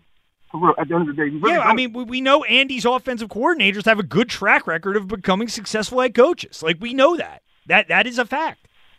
Right. I don't know. I'm just saying Josh McDaniels can be a great motivator. We don't know that. And one more thing before I go. You talk to Denver former players about Josh McDaniels and how he was. It's two sides to a coin. You got to talk to New England players that he's coached in New England and see what they say about Josh McDaniels. You understand what I'm saying? It's two sides to a coin. We can't just pick and choose who we talk to or get information from about people. No, that's fair. If that makes sense. No, that's fair, Abdul. I'm just saying the offensive coordinator and head coach are two very different jobs. Like, there are plenty of guys who can be good coordinators and bad head coaches. We've seen that throughout the history of football. That's something it's kind of regular, and that's kind of what I see Josh McDaniels as. He's a good offensive coordinator. I don't think he's going to be a good head coach. I'd love to be proven wrong, but I think hiring him and pairing him with Carson Wentz would be about as big a mistake this offseason as the Eagles could make. Well, as far as Carson Wentz go, I don't know what his problem is. I don't dislike him. I like him because I know the talent is there.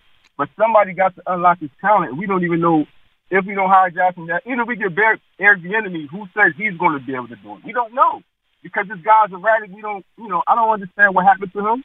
And I really believe it was Frank Reich leaving. And what's the guy with Buffalo? The other guy, when the Buffalo, coach of Buffalo. Sean McDermott? Yeah, them guys leaving. I think Sean McDermott was there when they was all together, right? Sean McDermott was there. But them guys leaving, I think they was behind the scenes and they was coaching Carson. Even though Doug Peterson was the head coach, they was like, you know what I mean? They put their stamp on it. Just like Bill Belichick, like I watch tape and I watch stories like with him and Josh McDaniels and how Bill Belichick is the coach and he got the final say. But he always gives Josh McDaniels opportunity to call when he want to call and do what he want to do. But he just makes sure everything's in a row. That's what a coach does. He don't even call offensive plays or nothing. He let Josh McDaniels do that. We know for a fact that Josh McDaniels calls offensive plays. That he calls the offense. Right. I mean, yeah, he does. But I mean, when in the time he had Tom Brady there, I mean, and again, we don't know for a fact. But I don't think it's a crazy leap to make that Tom Brady had a lot of impact over the offense and the plays that were being called.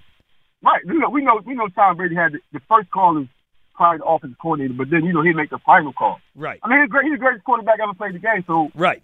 You can't even put him in the realm of any other quarterback that like if he comes Coach Carson, is not going to be like that. You know what I'm saying? Like because that's a different situation as far as quarterback goes. So.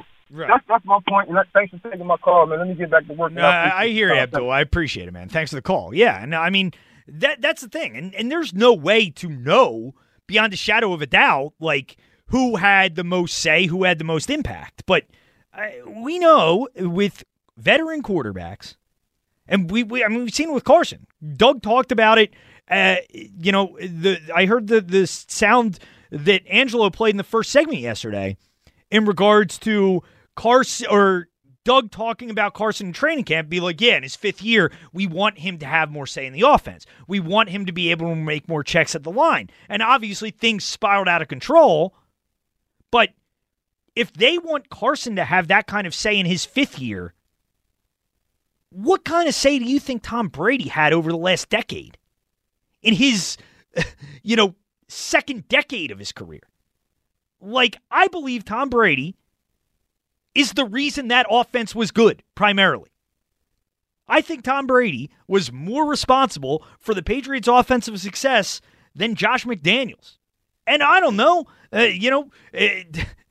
maybe I'm wrong. I doubt it, but I think Tom Brady probably had the bulk of the reason for the success. I mean, when Josh McDaniels wasn't there, the Patriots are still pretty damn good. They were 10-6, 14-2, 13-3, and made a Super Bowl. So, they didn't seem to miss him all that much when he was gone.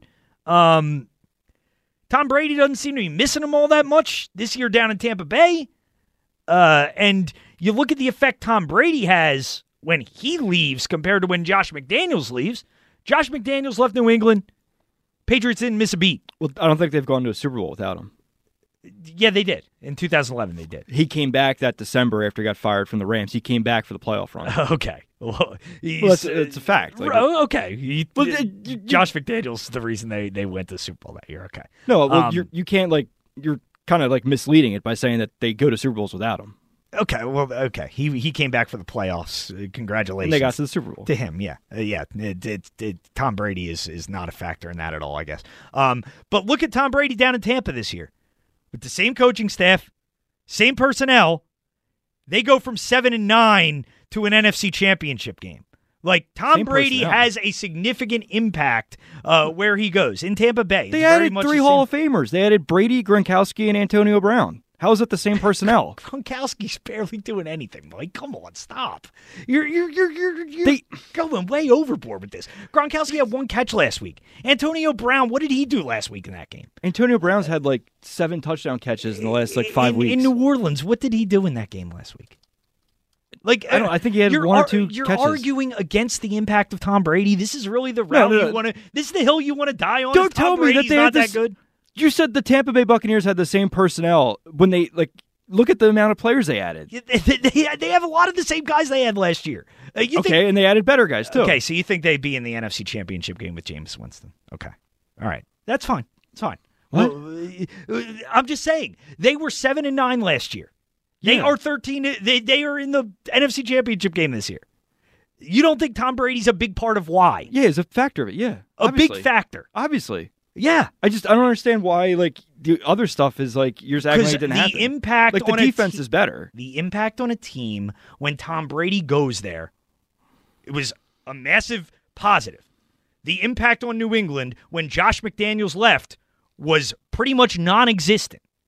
I mean, they stopped going to Super Bowls. 2010 and 2011, they had a combined regular season record of 25-5, Mike. I mean, come on. Got outclassed by Rex Ryan in a playoff game. Okay. They lost the playoff game. Josh McDaniels is great. I mean, you're just looking for reasons to not like him. You're discrediting the greatness of Tom Brady and giving the credit to Josh McDaniels. And I just think it's absurd. Belichick gets credit. He gets credit. The punter gets credit. The holder gets a degree of credit. Everyone gets credit. Tom Brady gets more credit than most of the other people. Yeah. That doesn't mean that Josh McDaniels is no longer a good coach. There's no evidence to suggest he is without Tom Brady, Mike. There's none. Well, Tom Brady became a Hall of Fame quarterback under his watch. He won 2 Super Bowls before he worked with Josh McDaniels. Josh McDaniels was on the other side of the ball. Yeah. So what does that have to do? So Carson Wentz had success in 2017. So let's give the defensive line coach credit for Carson Wentz's success in 2017? Stop. This is ridiculous. It's ridiculous. Well, no one's even saying that. What I'm saying is if you look at Tom Brady's growth as a quarterback, it's directly in line with McDaniels and his coaching with him. And when McDaniels wasn't there, Brady didn't miss a beat. He stopped winning. He didn't stop winning. He stopped winning titles. Titles, that's all that matters. They were 14-2 in 2010 without him. I mean, I just they didn't go anywhere though. Okay, Mike. They were one and done. In 2010, they were one and done. In 2011, okay, it was because Josh McDaniels was there. They went back to a Super Bowl. I don't know if it was only that. I wouldn't go that far. He wasn't even the offensive coordinator. He came back. He had some kind of auxiliary role within the offense. Great. Yeah. Why are you bringing that up though? What do you mean? Why am I bringing it up? Why are we honing in on when he came back in 2011? You're the one who brought it up.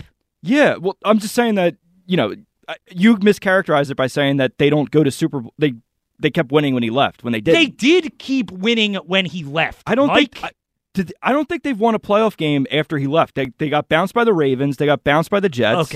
Okay. Josh McDaniels is the reason they were good. All right. Josh McDaniels is the reason Tom Brady was good. Even though obviously he's one of them. The Patriots were terrible this year, and Tom Brady is still succeeding without Josh McDaniels. Is that wrong? Did Tom Brady go to Tampa Bay and they brainwashed everything he ever learned from him? No, but why? We'll pick it up when we get back. But why? I just don't get why you think Josh McDaniels is the reason Tom Brady's a good quarterback. I didn't say he's the only reason. It is insane. When did I say that? You're pretty much giving Josh McDaniels all the credit for Tom Brady's development. I didn't say that. I said he gets a hand in it. That's all I've said. A small hand, a small portion. I didn't quantify how big or small. I didn't say small. I just said he has a hand. You said Tom Brady doesn't win without Josh McDaniels. Well, he's never appeared in a Super Bowl without Josh McDaniels. Yeah, and that could change next week. We'll see. Could. I doubt it, but we'll see. Okay. 215-592-9494 if you want to get in. 215-592-9494 if you want to join the show. Do you agree with Mike that Josh McDaniels is the best quarterback or the best coach in the history of the NFL? Because that's what I'm hearing tonight. It is another Kelly absurd. tactic. It is just absurd. But we'll pick it up when we get back. I'm Tom Kelly, Sports Radio 94 WIP.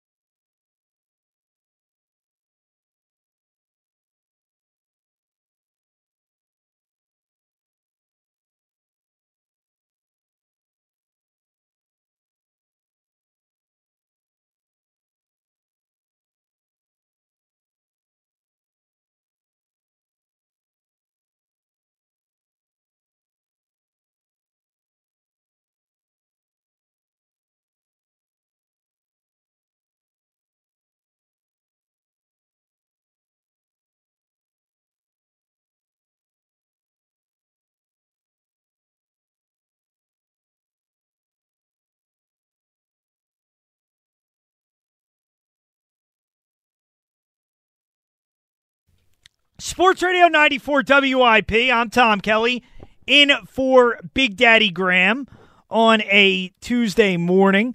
Next segment, we'll talk to Al for the Overlap Show. That was System of a Down, right, Mike?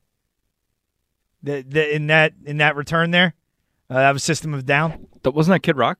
Oh, it was. Oh, okay. I thought I figured I'd take a guess.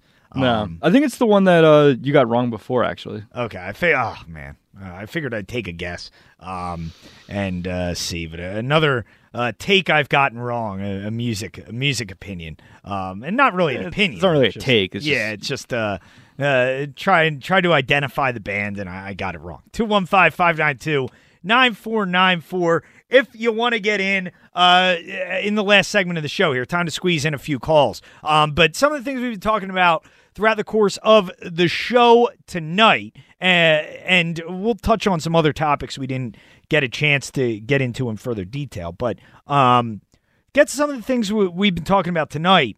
The Carson Wentz situation, the aspect of this that the Eagles, I don't think, are looking at enough, where you can view it as far as whether you can resurrect him on the field. I don't think that's possible, but maybe the Eagles see a scenario in which Carson Wentz can get back to being a top quarterback in this league.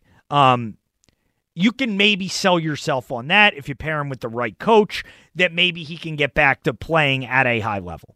But I believe there has been irreparable harm done to his relationship with his teammates and his relationship in that locker room. And mainly due to the fact that the perception amongst a lot of guys within the Eagles locker room is going to be that he got the coach fired. And regardless of what you think about Doug Peterson, as far as play calling, as far as offensive scheme, design, those kind of things. Those are concerns that, you could have, and based on the way this season went, I think they're legitimate. But the one thing about Doug that we know is he was a guy who players respected, players liked, players played hard for. If you bring Carson Wentz back in that locker room, and these players know that Carson Wentz, if he wasn't the sole reason Doug got fired, was a big part of the reason Doug got fired. I don't think that's a relationship that you can fix. I don't think that's the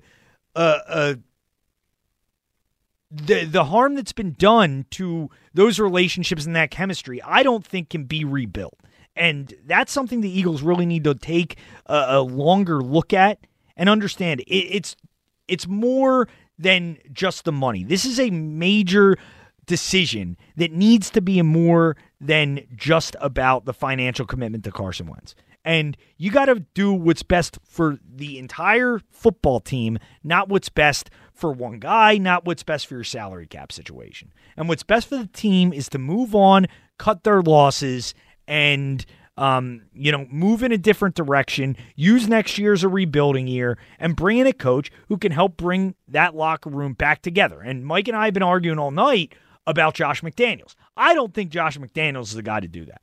I don't think Josh McDaniels, based on his track record in Denver, is a good guy specifically for this job. You might look at the Carson Wentz aspect of it and think, okay, well, maybe this is a guy who can get Carson Wentz back to playing at a high level. I don't even agree with that part of it. But you look back at his time in Denver, these reports are really disturbing as far as the players, the relationship he had with his players, and the way that he treated players. I mean, you have players saying that there's no coach they've ever respected less than Josh McDaniels.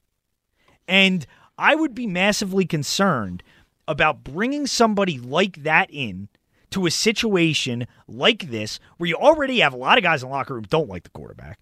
He's going to be viewed as the quarterback's guy, while there are a lot of players in that locker room who are upset the previous coach is gone because of the quarterback. And could Josh McDaniels have changed personality-wise completely in the last 10 years?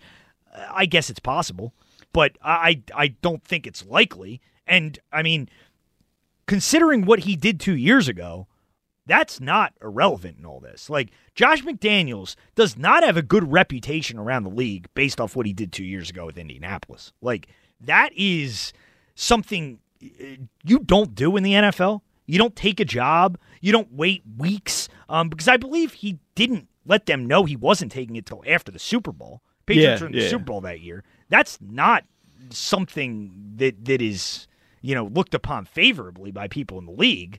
And just that alone would tell me, he really probably hasn't changed that much over the course of time that he'd be willing to do something like that. Yeah, I mean, I would like to think in the entire 8 hours, whatever they spent with him Sunday, they asked him, was it Andrew Luck or was it more to it? Like, why did you back out? Yeah, I mean, but just from the general, humanity standpoint of it, Josh McDaniels assembled a staff. Like, he assembled an entire staff of coaches, guys who quit their other jobs, uprooted to go to Indianapolis, thought they had jobs, and then all of a sudden, Josh McDaniels pulls out. Like, Frank Reich could have just said, yeah, I'm not retaining these guys. I want to hire a new staff, and those guys could have all been left without jobs. Like, that could have happened. It's part of the NFL. You can lose your job pretty quickly. Like, Mike Rowe probably thought that he didn't have to uproot his life last year when he was told he was coming back. But when guys have jobs and they quit them to take other jobs, and then... Well, he didn't quit to take another job. He just didn't take it. Like, right, but that's the thing. He hired a bunch of guys to a job that ultimately he didn't end up taking and that they could have lost, but Frank Reich kept them around. So I don't like the Josh McDaniels route. I think this has Chip Kelly 2.0 written over it. I think this is a guy who's going to come in. He's going to want a lot of control.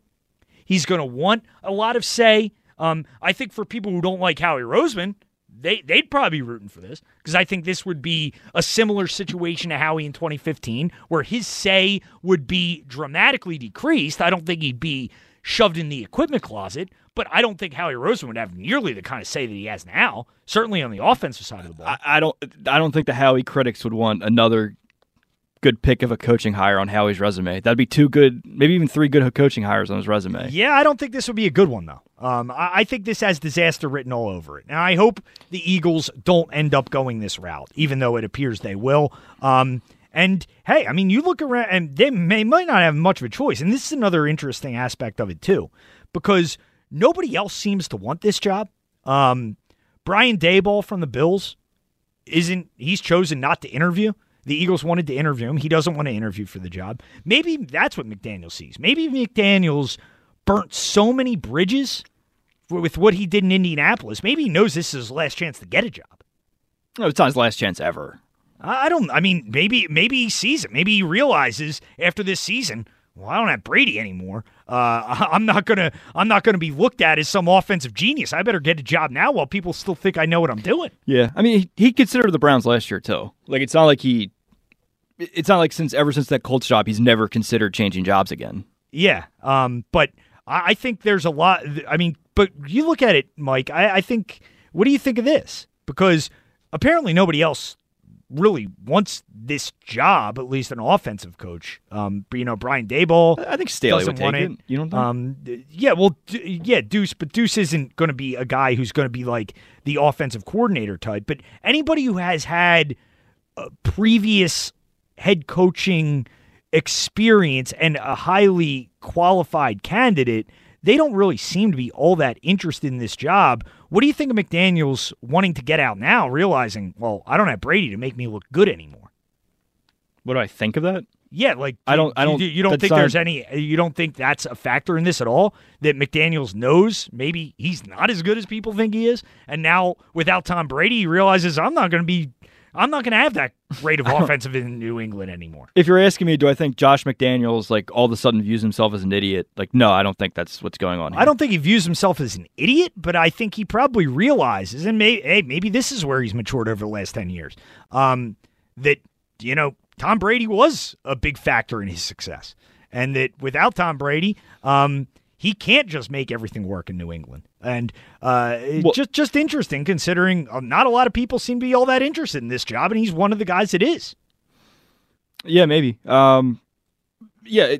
if New England, it's a pretty bleak outlook of where they're ever going to get a quarterback anytime soon. Like it's maybe they can get Mac Jones, but like if I were him, I wouldn't feel pretty good about the quarterback situation in New England next year. No, I don't. I'm not a big Jarrett Stidham fan, but I wanted to get to this before we get out of here because we talk about quarterbacks and the situation evolving down in Houston is kind of crazy right now with Deshaun Watson. There was some sort of rally for Deshaun Watson. Did you see this on Monday? Like I saw he tried to cancel it, but I don't know. Did it still go off anyway? Yeah, I don't know what it was exactly. A rally to support Deshaun Watson because this situation in Houston is odd. Deshaun Watson apparently wants out. Did you see the starting point, though, of the rally? No. So I didn't even know that. Deshaun Watson owns a cheesesteak joint in Houston called Lefty's. Okay. And he's not lefty, but whatever. To commence the rally, they all went and bought a cheesesteak before they started walking up to NRG Stadium. That's weird. But they had this rally for Deshaun Watson, and apparently there's a lot of weird stuff going on down in Houston. They hired this former Patriots team pastor as their GM, and apparently he's not very popular. He might have issues in his past that I think he does. I'm not sure exactly. I don't want to speculate, but I guess I read it. Like, what do you mean issues? No, I thought there were. He had a controversial past or something. Maybe I'm wrong about that. He's a little over aggressive with his. Okay. Yeah. But here is Ian Rappaport on the situation with Deshaun Watson right now down in Houston.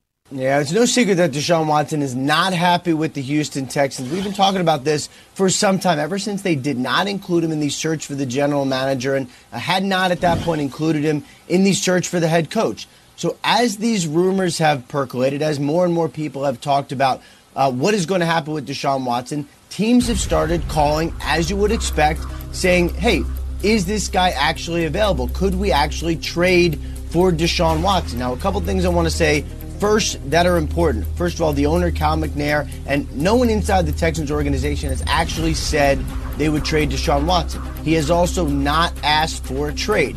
However, that has not stopped teams from calling and it hasn't stopped people from speculating. And people have talked about potentially, let's say, the Jaguars or the Jets. Would that be a good spot? Or the Dolphins? What about that? I would also not discount the Carolina Panthers in this situation. They have the 8th pick, so obviously not as high as, say, the Jets or the Dolphins, but that is also a team that needs very badly to solve its quarterback issues and an owner who is not afraid to make big, bold moves as we try to figure out what is going to happen with Deshaun Watson. Are the Texans actually going to trade him? Teams are trying to find out too, and they've started making phone calls. Now, if Deshaun Watson's available, as we talked about, I mean, how many teams out of 32? Over 20 should be making that call, and New England would obviously be one of them as well. The Eagles should be one of them as well. I mean, unless you have an Aaron Rodgers, a Tom Brady, one of those guys, you should be inquiring about Deshaun Watson. Now, the problem with the Eagles is, I don't think they have the draft assets to get this thing done. Like, if you're Houston, you're looking for picks, I think. You're looking for a way to rebuild your team. The Eagles have a top pick, which is obviously, something that you can use, but the Eagles don't have a bevy of picks down the line that they have to give up. And I've heard people speculate, could you throw Carson Wentz in a deal? No, they would not have any interest in Carson Wentz and that contract. I think if Deshaun Watson goes anywhere, I think Miami's the most likely spot where, obviously there's uncertainty around Tua after this year. I mean, it's tough to give up on a guy after one season, but that's a team that if they have a top quarterback, I think they can contend next season for at least a divisional title. Hey, that's part of why McDaniels wants to get out of there as well, because that division's getting a lot better. And if you're Houston, I think that can make a lot of sense. Dolphins have Houston's pick. It's the 3rd pick in the draft. maybe Deshaun Watson for the 3rd overall pick and Tua, something like that. I could see that happening, but I would put Miami and the Jets probably in the driver's seat right now with the number 2, number 3 pick, and both those teams also having a lot of draft assets. So they're probably the 2 most likely spots for Deshaun Watson, but certainly a lot of teams will look to get in on that sweepstakes if he is available. That'll do it for the show tonight. Thank you to listening. Thank you to Mike Angelina for producing tonight and making the case for Josh McDaniels. Fun-spirited debate throughout the course of the show. I feel like I wasn't really making it. It was just kind of cleaning up the loose ends you left out. Well, I mean, you were giving McDaniels a lot of credit here. I mean, let's be honest about it. And by the way, Alyssa tweets at me. She says, "I completely agree with Mike. Totally understand what Mike is saying." Is this a burner, Mike? Is this one of your burner accounts here? Maybe. Do you have a burner account? Is that how you monitor Twitter?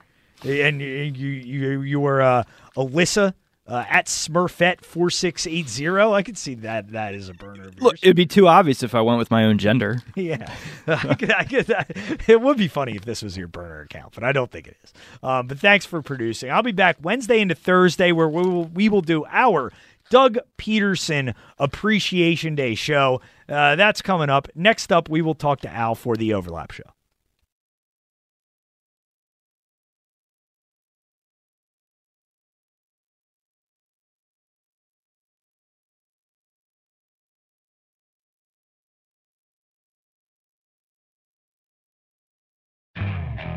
Okay, picture this. It's Friday afternoon when a thought hits you. I can spend another weekend doing the same old whatever, or I can hop into my all-new Hyundai Santa Fe and hit the road. With available H-Track all-wheel drive and 3-row seating, my whole family can head deep into the wild. Conquer the weekend in the all-new Hyundai Santa Fe. Visit HyundaiUSA.com or call 562-314-4603 for more details. Hyundai, there's joy in every journey.